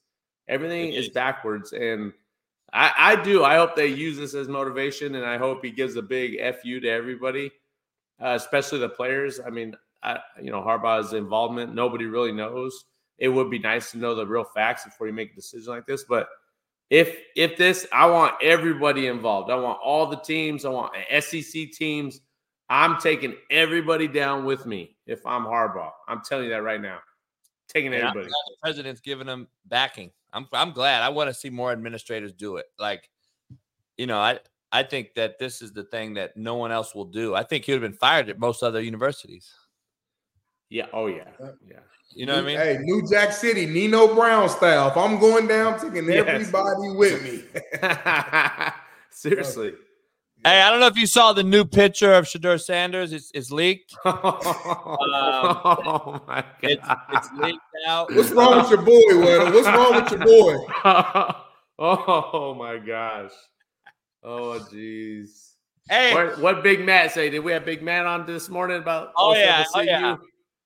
We had Big Matt on. He, the number one question I asked him, which is in the rumor mill, obviously, is Dion headed to A&M? He's like, no, his sons can't transfer. There's no way. My take was, and I want to ask you, do you think there was a scenario where his team, himself, others, and I'm big harping on this whole prime, grow up and become Coach Sanders, debate. I've been on that tip. Does he become Coach Sanders and then say, all right, I'm leaving you two. I'm going to A&M. You two got to figure it out. That would be a great thing. I would be like, man, I got respect for you. I think you want to really do this thing the right way as a professional. Let your kids stay. You're not going to affect their draft status, by the way, as the daddy or their coach. Like, it is what it is at this point. So go do you. Let them be alone and be a coach. And then I think that would be a huge thing. I just don't know if A&M would hire not to say he's a gimmick, but, I think they're going after a veteran guy. And I think, in Urban like you do, you think Urban would even be interested? Do you think Urban could bid war Michigan State versus A&M now that both are open? Get in the bidding war. Pay me $150. I mean, I don't know. We're going to see something crazy happen. Yeah. I don't think Deion. I don't even know. I don't even know what's going on in his head, what his motives are. You see one side and you see the other. It's just so much like he talks about his kids and going to the draft. It's always like we, and I'm like, you did your thing. It's his choice. It's if Shedeur and Shiloh want to get up out of there, you should empower them and let them make that decision. So I don't know. I really it's very weird. If you're not in it, I'm sure Matt has a better idea on that stance. I don't think he leaves. I think he needs to. I don't know. I really don't care, quite honestly. I hope we blast them by 50 in the last game of the year and then show them, that they're not even close to us.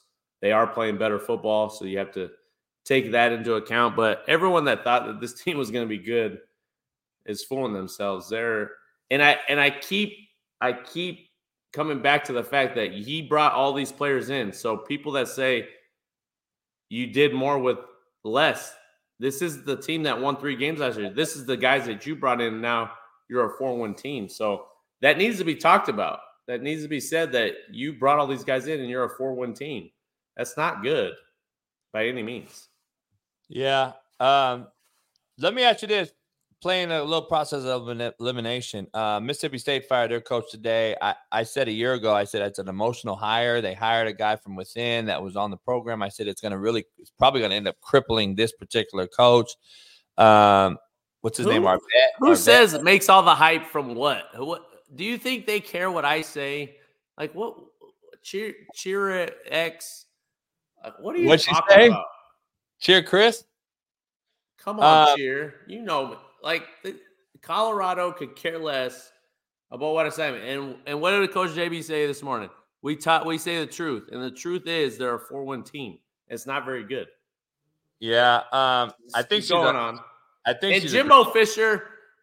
Listen, has there ever been a guy that stole more money than Jimbo Fisher off of 1 year of success? Seriously, no. Gosh. By the way, that wasn't even his players at Florida State.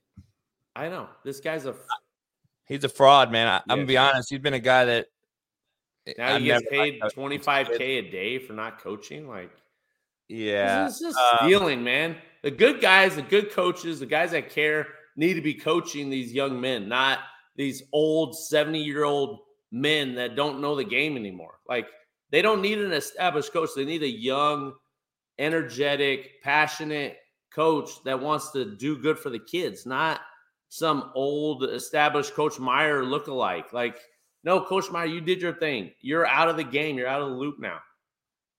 Yeah, that's a fact. But the problem is, and JB knows this more than any of us, it's like all the coaches are just recycled. It's the same recycled coaches. You get fired, you get another opportunity. You bring your best friend on. It's just the same coaches over and over again. It's like, what's the definition of insanity? You know what I'm saying? Doing the same thing, expecting different results. So I'm right there with you. Yeah, I don't know. So you got Mississippi State. We had an Adidas guy on that was a grassroots guy for all the Adidas schools. He had some insight on A&M and Jimbo and Mississippi State and Kansas, a couple other Mississippi or Adidas schools. I got to ask you on the West Coast in the Pac-12, Chip Kelly's got to be on a hot seat. I don't know how hot it is, but I know it's got to be getting hot. Is he gone? How'd they do last week? I don't. Yeah, beat by Arizona State.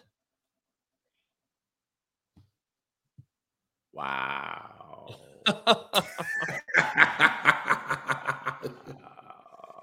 You're not stupid. You're not stupid. Just wow. And Chris was actually at the house. She took a picture with no, me. I know. Shit, don't take it like that. It was more so like. Yeah, she actually doesn't. She actually agrees with most of us on this Deion stuff. I got to ask you, Chip Should Kelly. he be fired? In my opinion, I don't know if he could. I don't know if he can avoid losing SC and to keep his job. Yeah, they were playing so well. I haven't followed them the last few weeks, but the thing is, you guys gotta understand, like at UCLA, like the first thing that you have to think of is who are the donors, who's putting the money in the program, and who's going to pay for these buyouts. And if the people don't want to, they're not going to make any changes. So that's the first thing. If those changes want to be made, a la Texas A&M, who have unlimited amounts of money, they're going to pay that $75 million, and they don't care because they're tired of seeing losers.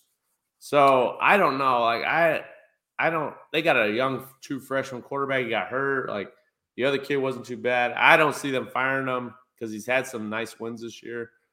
But that's we beat them 55-3 with a pig farmer as our quarterback. So hey, we got to address the rumor though. Elephant in the room. I got a text message here a second ago that Eric Weddle is the new head coach at San Diego State. Microphone. Any truth to that? No truth. No. Not happening. Sorry. Hey, guys. Brady Hoke stepping down. I heard this morning. Yeah, we saw that in the news as well. You think somebody? Well, Rocky Long won there, so it can happen. I think you can win there. I think people can win there. I don't know why you can't. I mean, I'm sure there's enough money down there somewhere, in NIL money, that you can dabble into. It's like Vegas to me. It's like UNLV should be able to win as well. Who is the fit right now? Do they dabble in a Pac-12 OC DC to go take San Diego State, or do they go grab somebody that's from a mid-major as a head coach? I think Sean Lewis, who's been demoted at Colorado, I think he's a good fit there. Offensive guy that can bring some. You need a show in a place like San Diego. It has to be a show. Yeah, yeah. I never quite understand over the last 20 years why San Diego State isn't better than what they have been. I mean, they dabble here, 8-9 win seasons, but the talent here in San Diego is I wouldn't say it's Orange County by any means or Riverside, but they got a lot of good football players. But you're battling the SCs, the UCLAs, and the Utahs that come through here and they snatch up all those kids. So you're not even getting the best talent in your own city and in county when they're getting snatched up. So. And that's what has to change. I don't know. I think they need some energy. Like I said with NFL, like you need some energy, you need some youth, you need some different vision for what the game is, because it's not the same. And it's not. I'm not saying that these older coaches don't have it. Like they're probably great coaches and great teachers, but the disconnect from the younger generation is obvious. It is, and you have to change the way you coach and motivate and teach these kids, because they're not who we were 20 years ago or 30 years ago. And I'm going through that right now. Like the things that I expect, I'm just not going to get. So it's my job to change the way I get through to these kids so I get the best out of them on and off the field. And if I can't get it done, then I shouldn't be their coach. Yeah, I agree. That's real. You did a great job. I was impressed, man. You know how I judge a head coach? I'm going to be honest. People don't realize how important this shit is. Pre-game routines. Yeah. Pre-game routines with your team is a very, very telltale. Like I used to have D1s come in and take a lot of my pre-game shit because of how I organized the field space, which is huge. I actually have a diagram on an Excel spreadsheet on where the hell your coaches are supposed to go with your players. Yeah. So like we taught that in spring day one as a staff.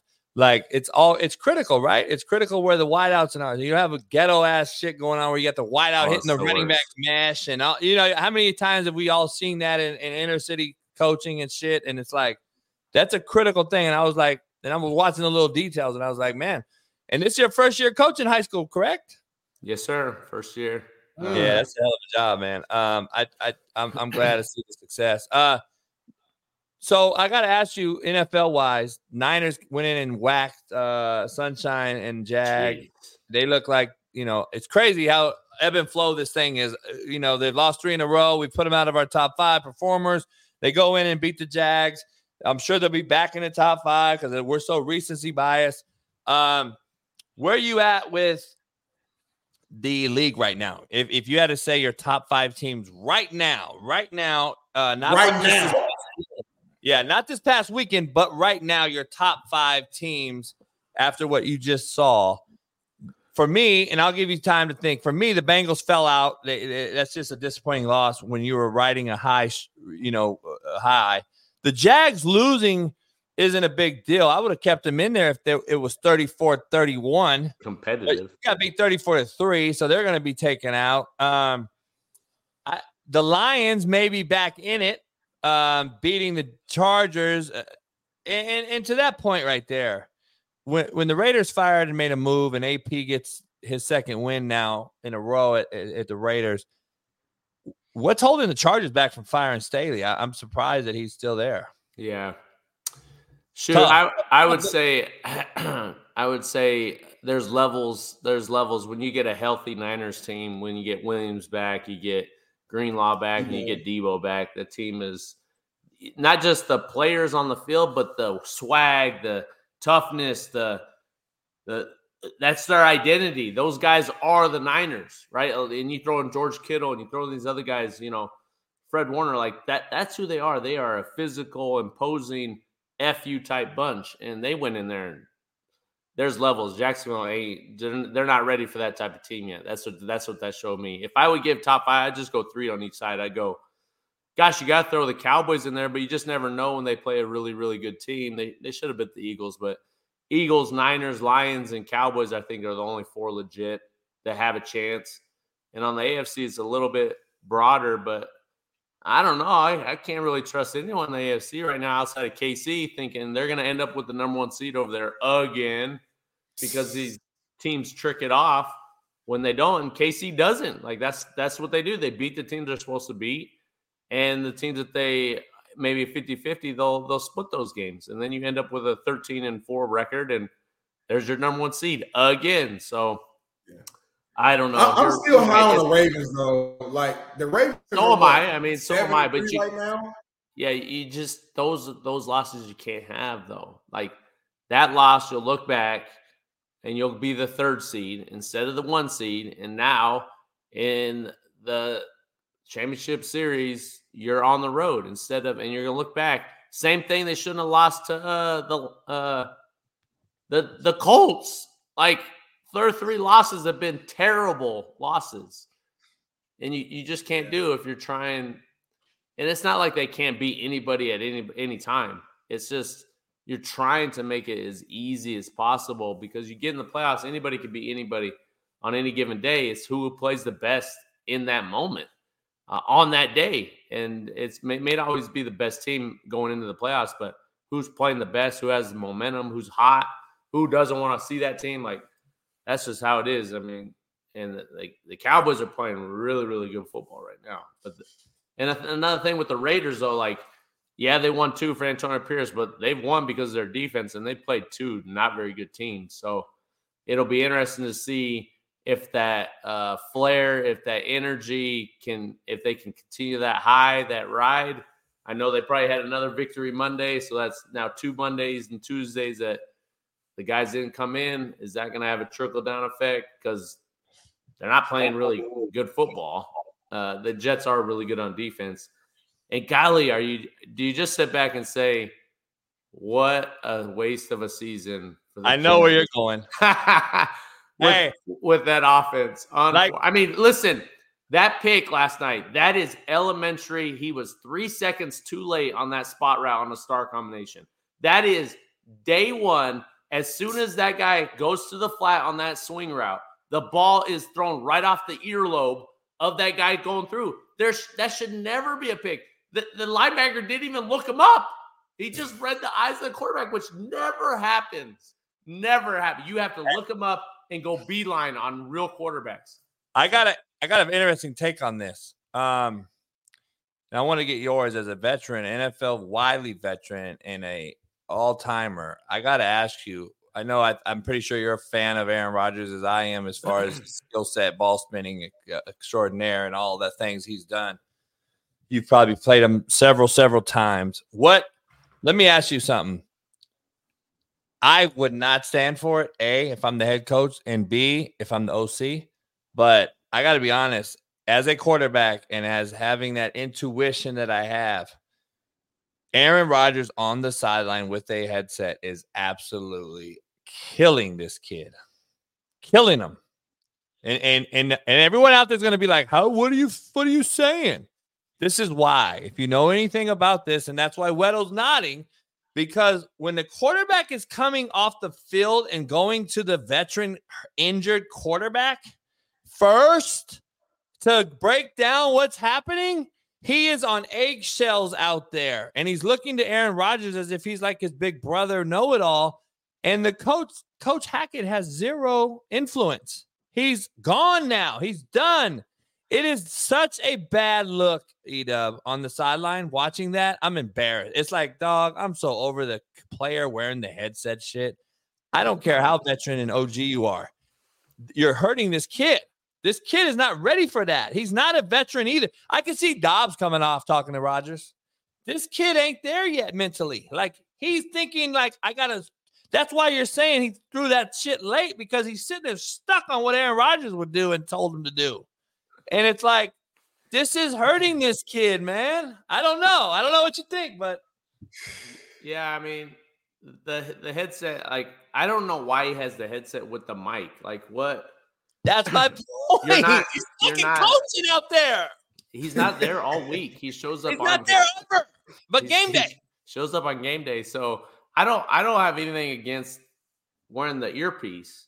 And just sit on the minus 20 and watch the game, and you just support your teammates. Like, I agree with you. I don't think it's a good look. I think the kid's confidence is shot. I think what has kept him around, because he does have really high level talent throwing the football. He does spin it very well. It's just the decision making, how he processes information, and that is what's holding back this kid, not the talent. It's the decision making, and how does he get better at that at this point? It's unfortunate, but there is a disconnect. There is a disconnect when you watch it and see it, and gosh, they just have to be better than what they are. And they're not. I know Smitty wants to chime in this. He's biting his teeth. He wants to talk about this so bad. I got to ask you before Smitty chimes in on that discussion. Did the Jets not completely just waste not only Garrett Wilson, a great ass defense. My kid Jermaine Johnson is playing as well as any pass rusher right now in the NFL. Had 2 more sacks, I think, last night. I'm trying to figure out why they didn't. Here's my question to you. Why did they not go get a veteran? Look at what Dobbs is doing 2 weeks in Minnesota. You have to be you have to have buyer's remorse so bad right now or seller's remorse for the Jets purposes. You have to be looking like, oh my God, my GM just screwed this whole thing up. After you see the Vikings win. What if the Vikings won 5 in a row? Like, have they screwed this up? Smitty? Man, listen. My thing is, we can say they wasted the season. We can say he wasted the year.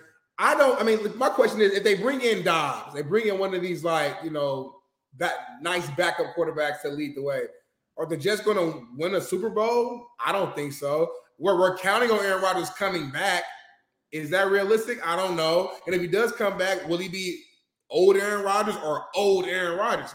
I don't know. You know what I mean? So a lot of these are just us guessing and assuming. And I think as soon as Aaron Rodgers went down game 1, this season was a wrap. I don't care if they brought in whoever they brought in. Nobody was going to just jump in, win 12 games and win a Super Bowl.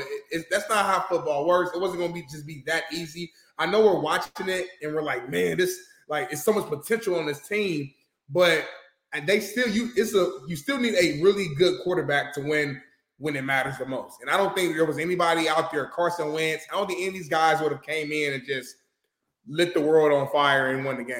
So that's where I'm at.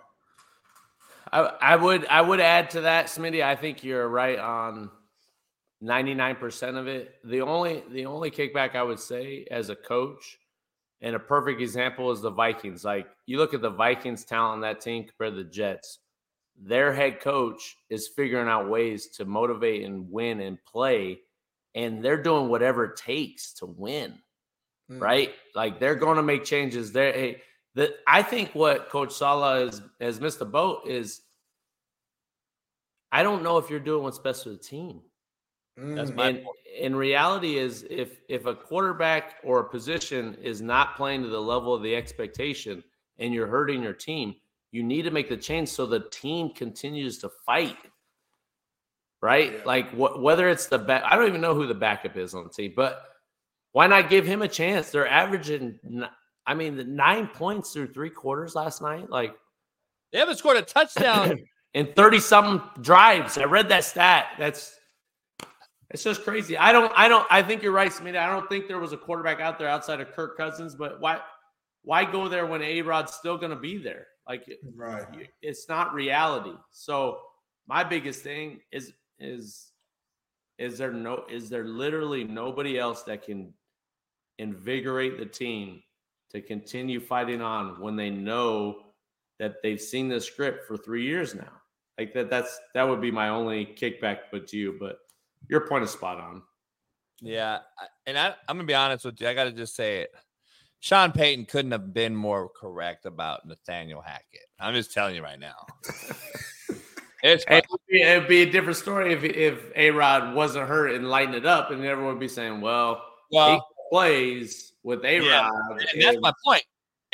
He's not even in New York unless A-Rod's there. And I think Saleh is so mad right now at himself bringing in this guy because he only brought him in for Aaron Rodgers. Let's be honest. And Aaron Rodgers is calling the damn shit, and he looks like he's calling it right now. So I'm trying to figure this out. Like, this is a bad managed organization from top to bottom, and that's where your point is. Like, Saleh's not doing the best thing for the team. In my opinion. Yeah, that clip of Hackett calling the play, and then they go to A-Rod and he's shaking his head like, oh, gosh, that's such bad optics, like so bad.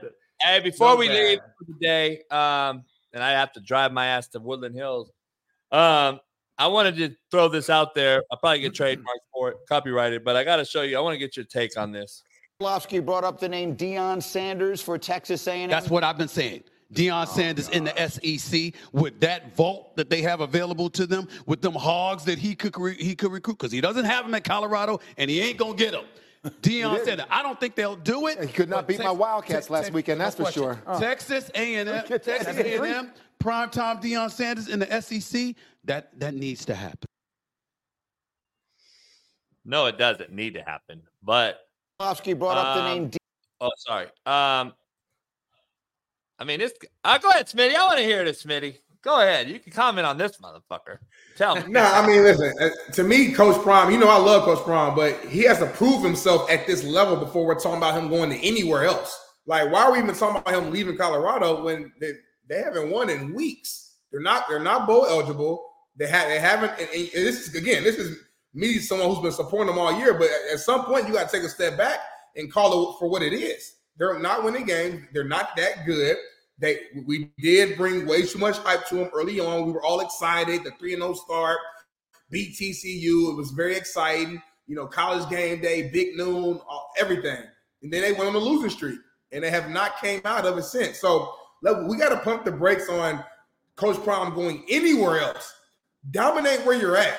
Like, have a good season at Colorado. Go win 9-10 games. Go to a big time bowl game. Maybe make a playoffs in the next couple of years, and then we could talk about going somewhere else. But to just say take him right now. The only reason we're saying that is the hype and excitement around it. Like if you put a Deion Sanders with a Texas A&M, yes, the media is going to jump all over it. Yes, he'll probably bring on some good recruits like he did with Colorado. But as we all know, football is more than just getting good players. You got to go out there and actually win football games. I've seen many talented teams go out there and not win.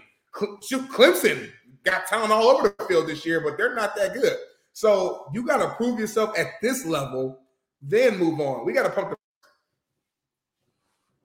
Yeah, I agree. Hey, Edub, did you see?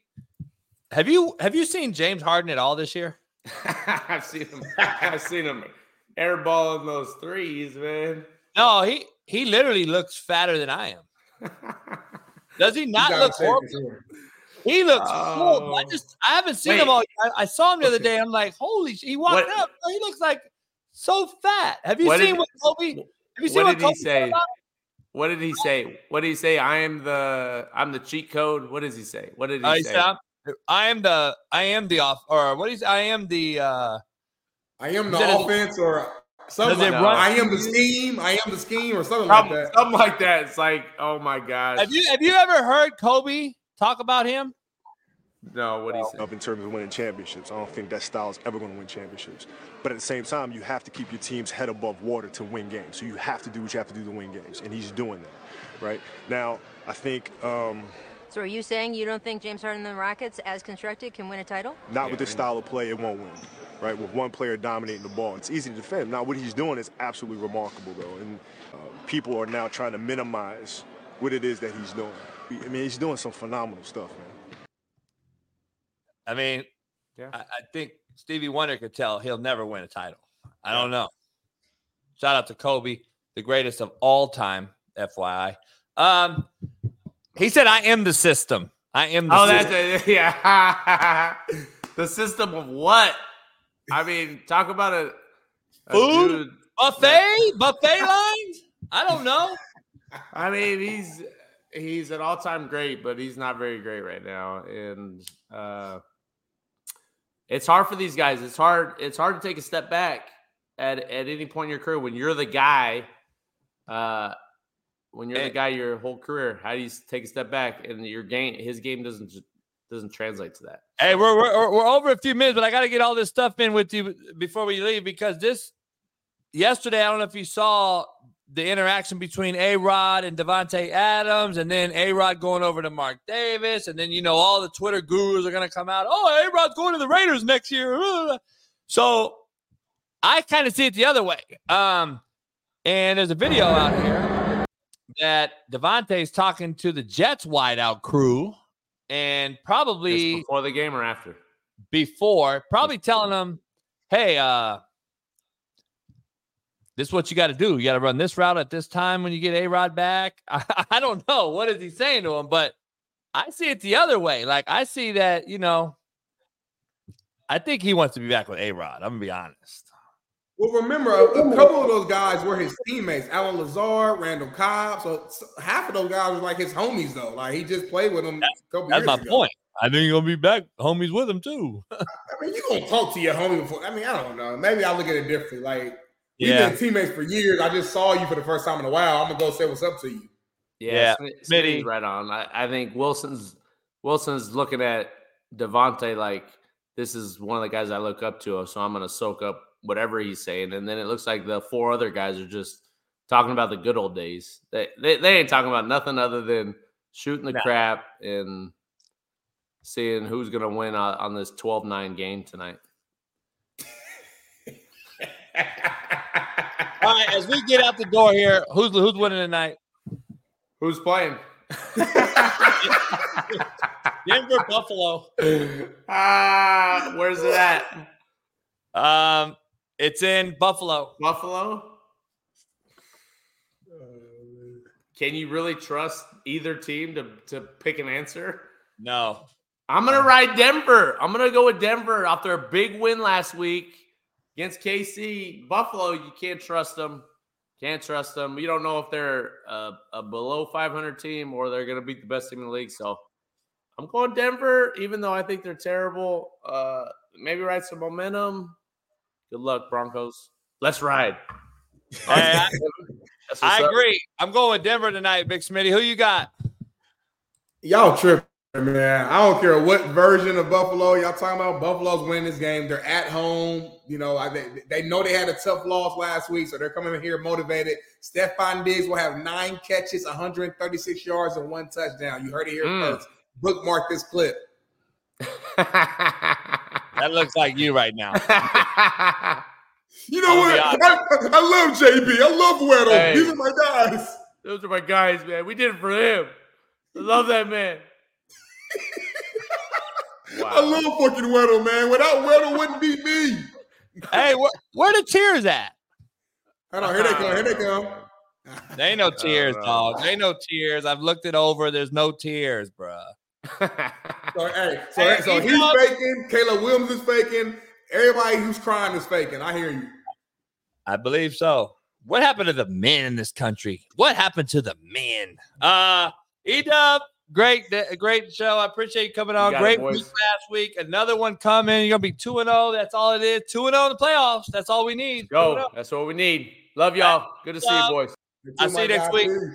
All right, Big Smitty. Great show. Pound the like. We should have 1,000 in here at least. Pound the like. Subscribe. Become a member if you're not one. CoachJBStore.com. Get you some merch.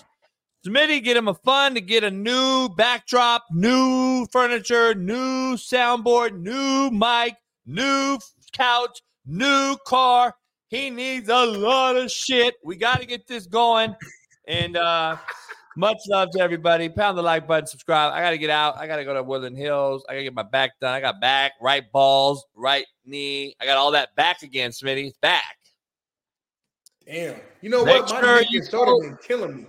Check out AQMS, 1-888-233-3110. Tell them JB sent you if you need to move your furniture like Big Smitty, move your car, move your house. Right there at AQMS. And don't forget, betonline.ag. Use the promo code BELIEVE, BLEAV. And then you know Prize Picks is a proud sponsor as well. Check it out. Promo code Coach JB Show. Check it out. Much love to everybody in here. Pound the like button, subscribe, become a member on your way out the door today. And we'll see you tomorrow for Doc Talk Tuesday with Dr. Jesse Morris, Steve Kim, talk about Miami, and Mario Cristobal. Is he on the hot seat? Is he going to be fired? We're going to break that down tomorrow as well. And Wednesday, we have a special guest on already booked. We'll have him on. I'll tell you all about it tomorrow. Smitty, we don't talk to Smitty. Smitty won't even find out until Wednesday, actually on the show. So that's how we roll here, the realest show on planet Earth. Big Smitty don't even know who we got as guests. I don't even know if he brings on guests. We just do shit here. So much love. Pound the like. All love. We'll see you tomorrow. Peace. Missing, we switched it and filled the gap. Smitty and Jason Brown, we killed it, yeah, it's a wrap. We what the games we missing, we switched it and filled the gap. You are now tuned in to the Coach JB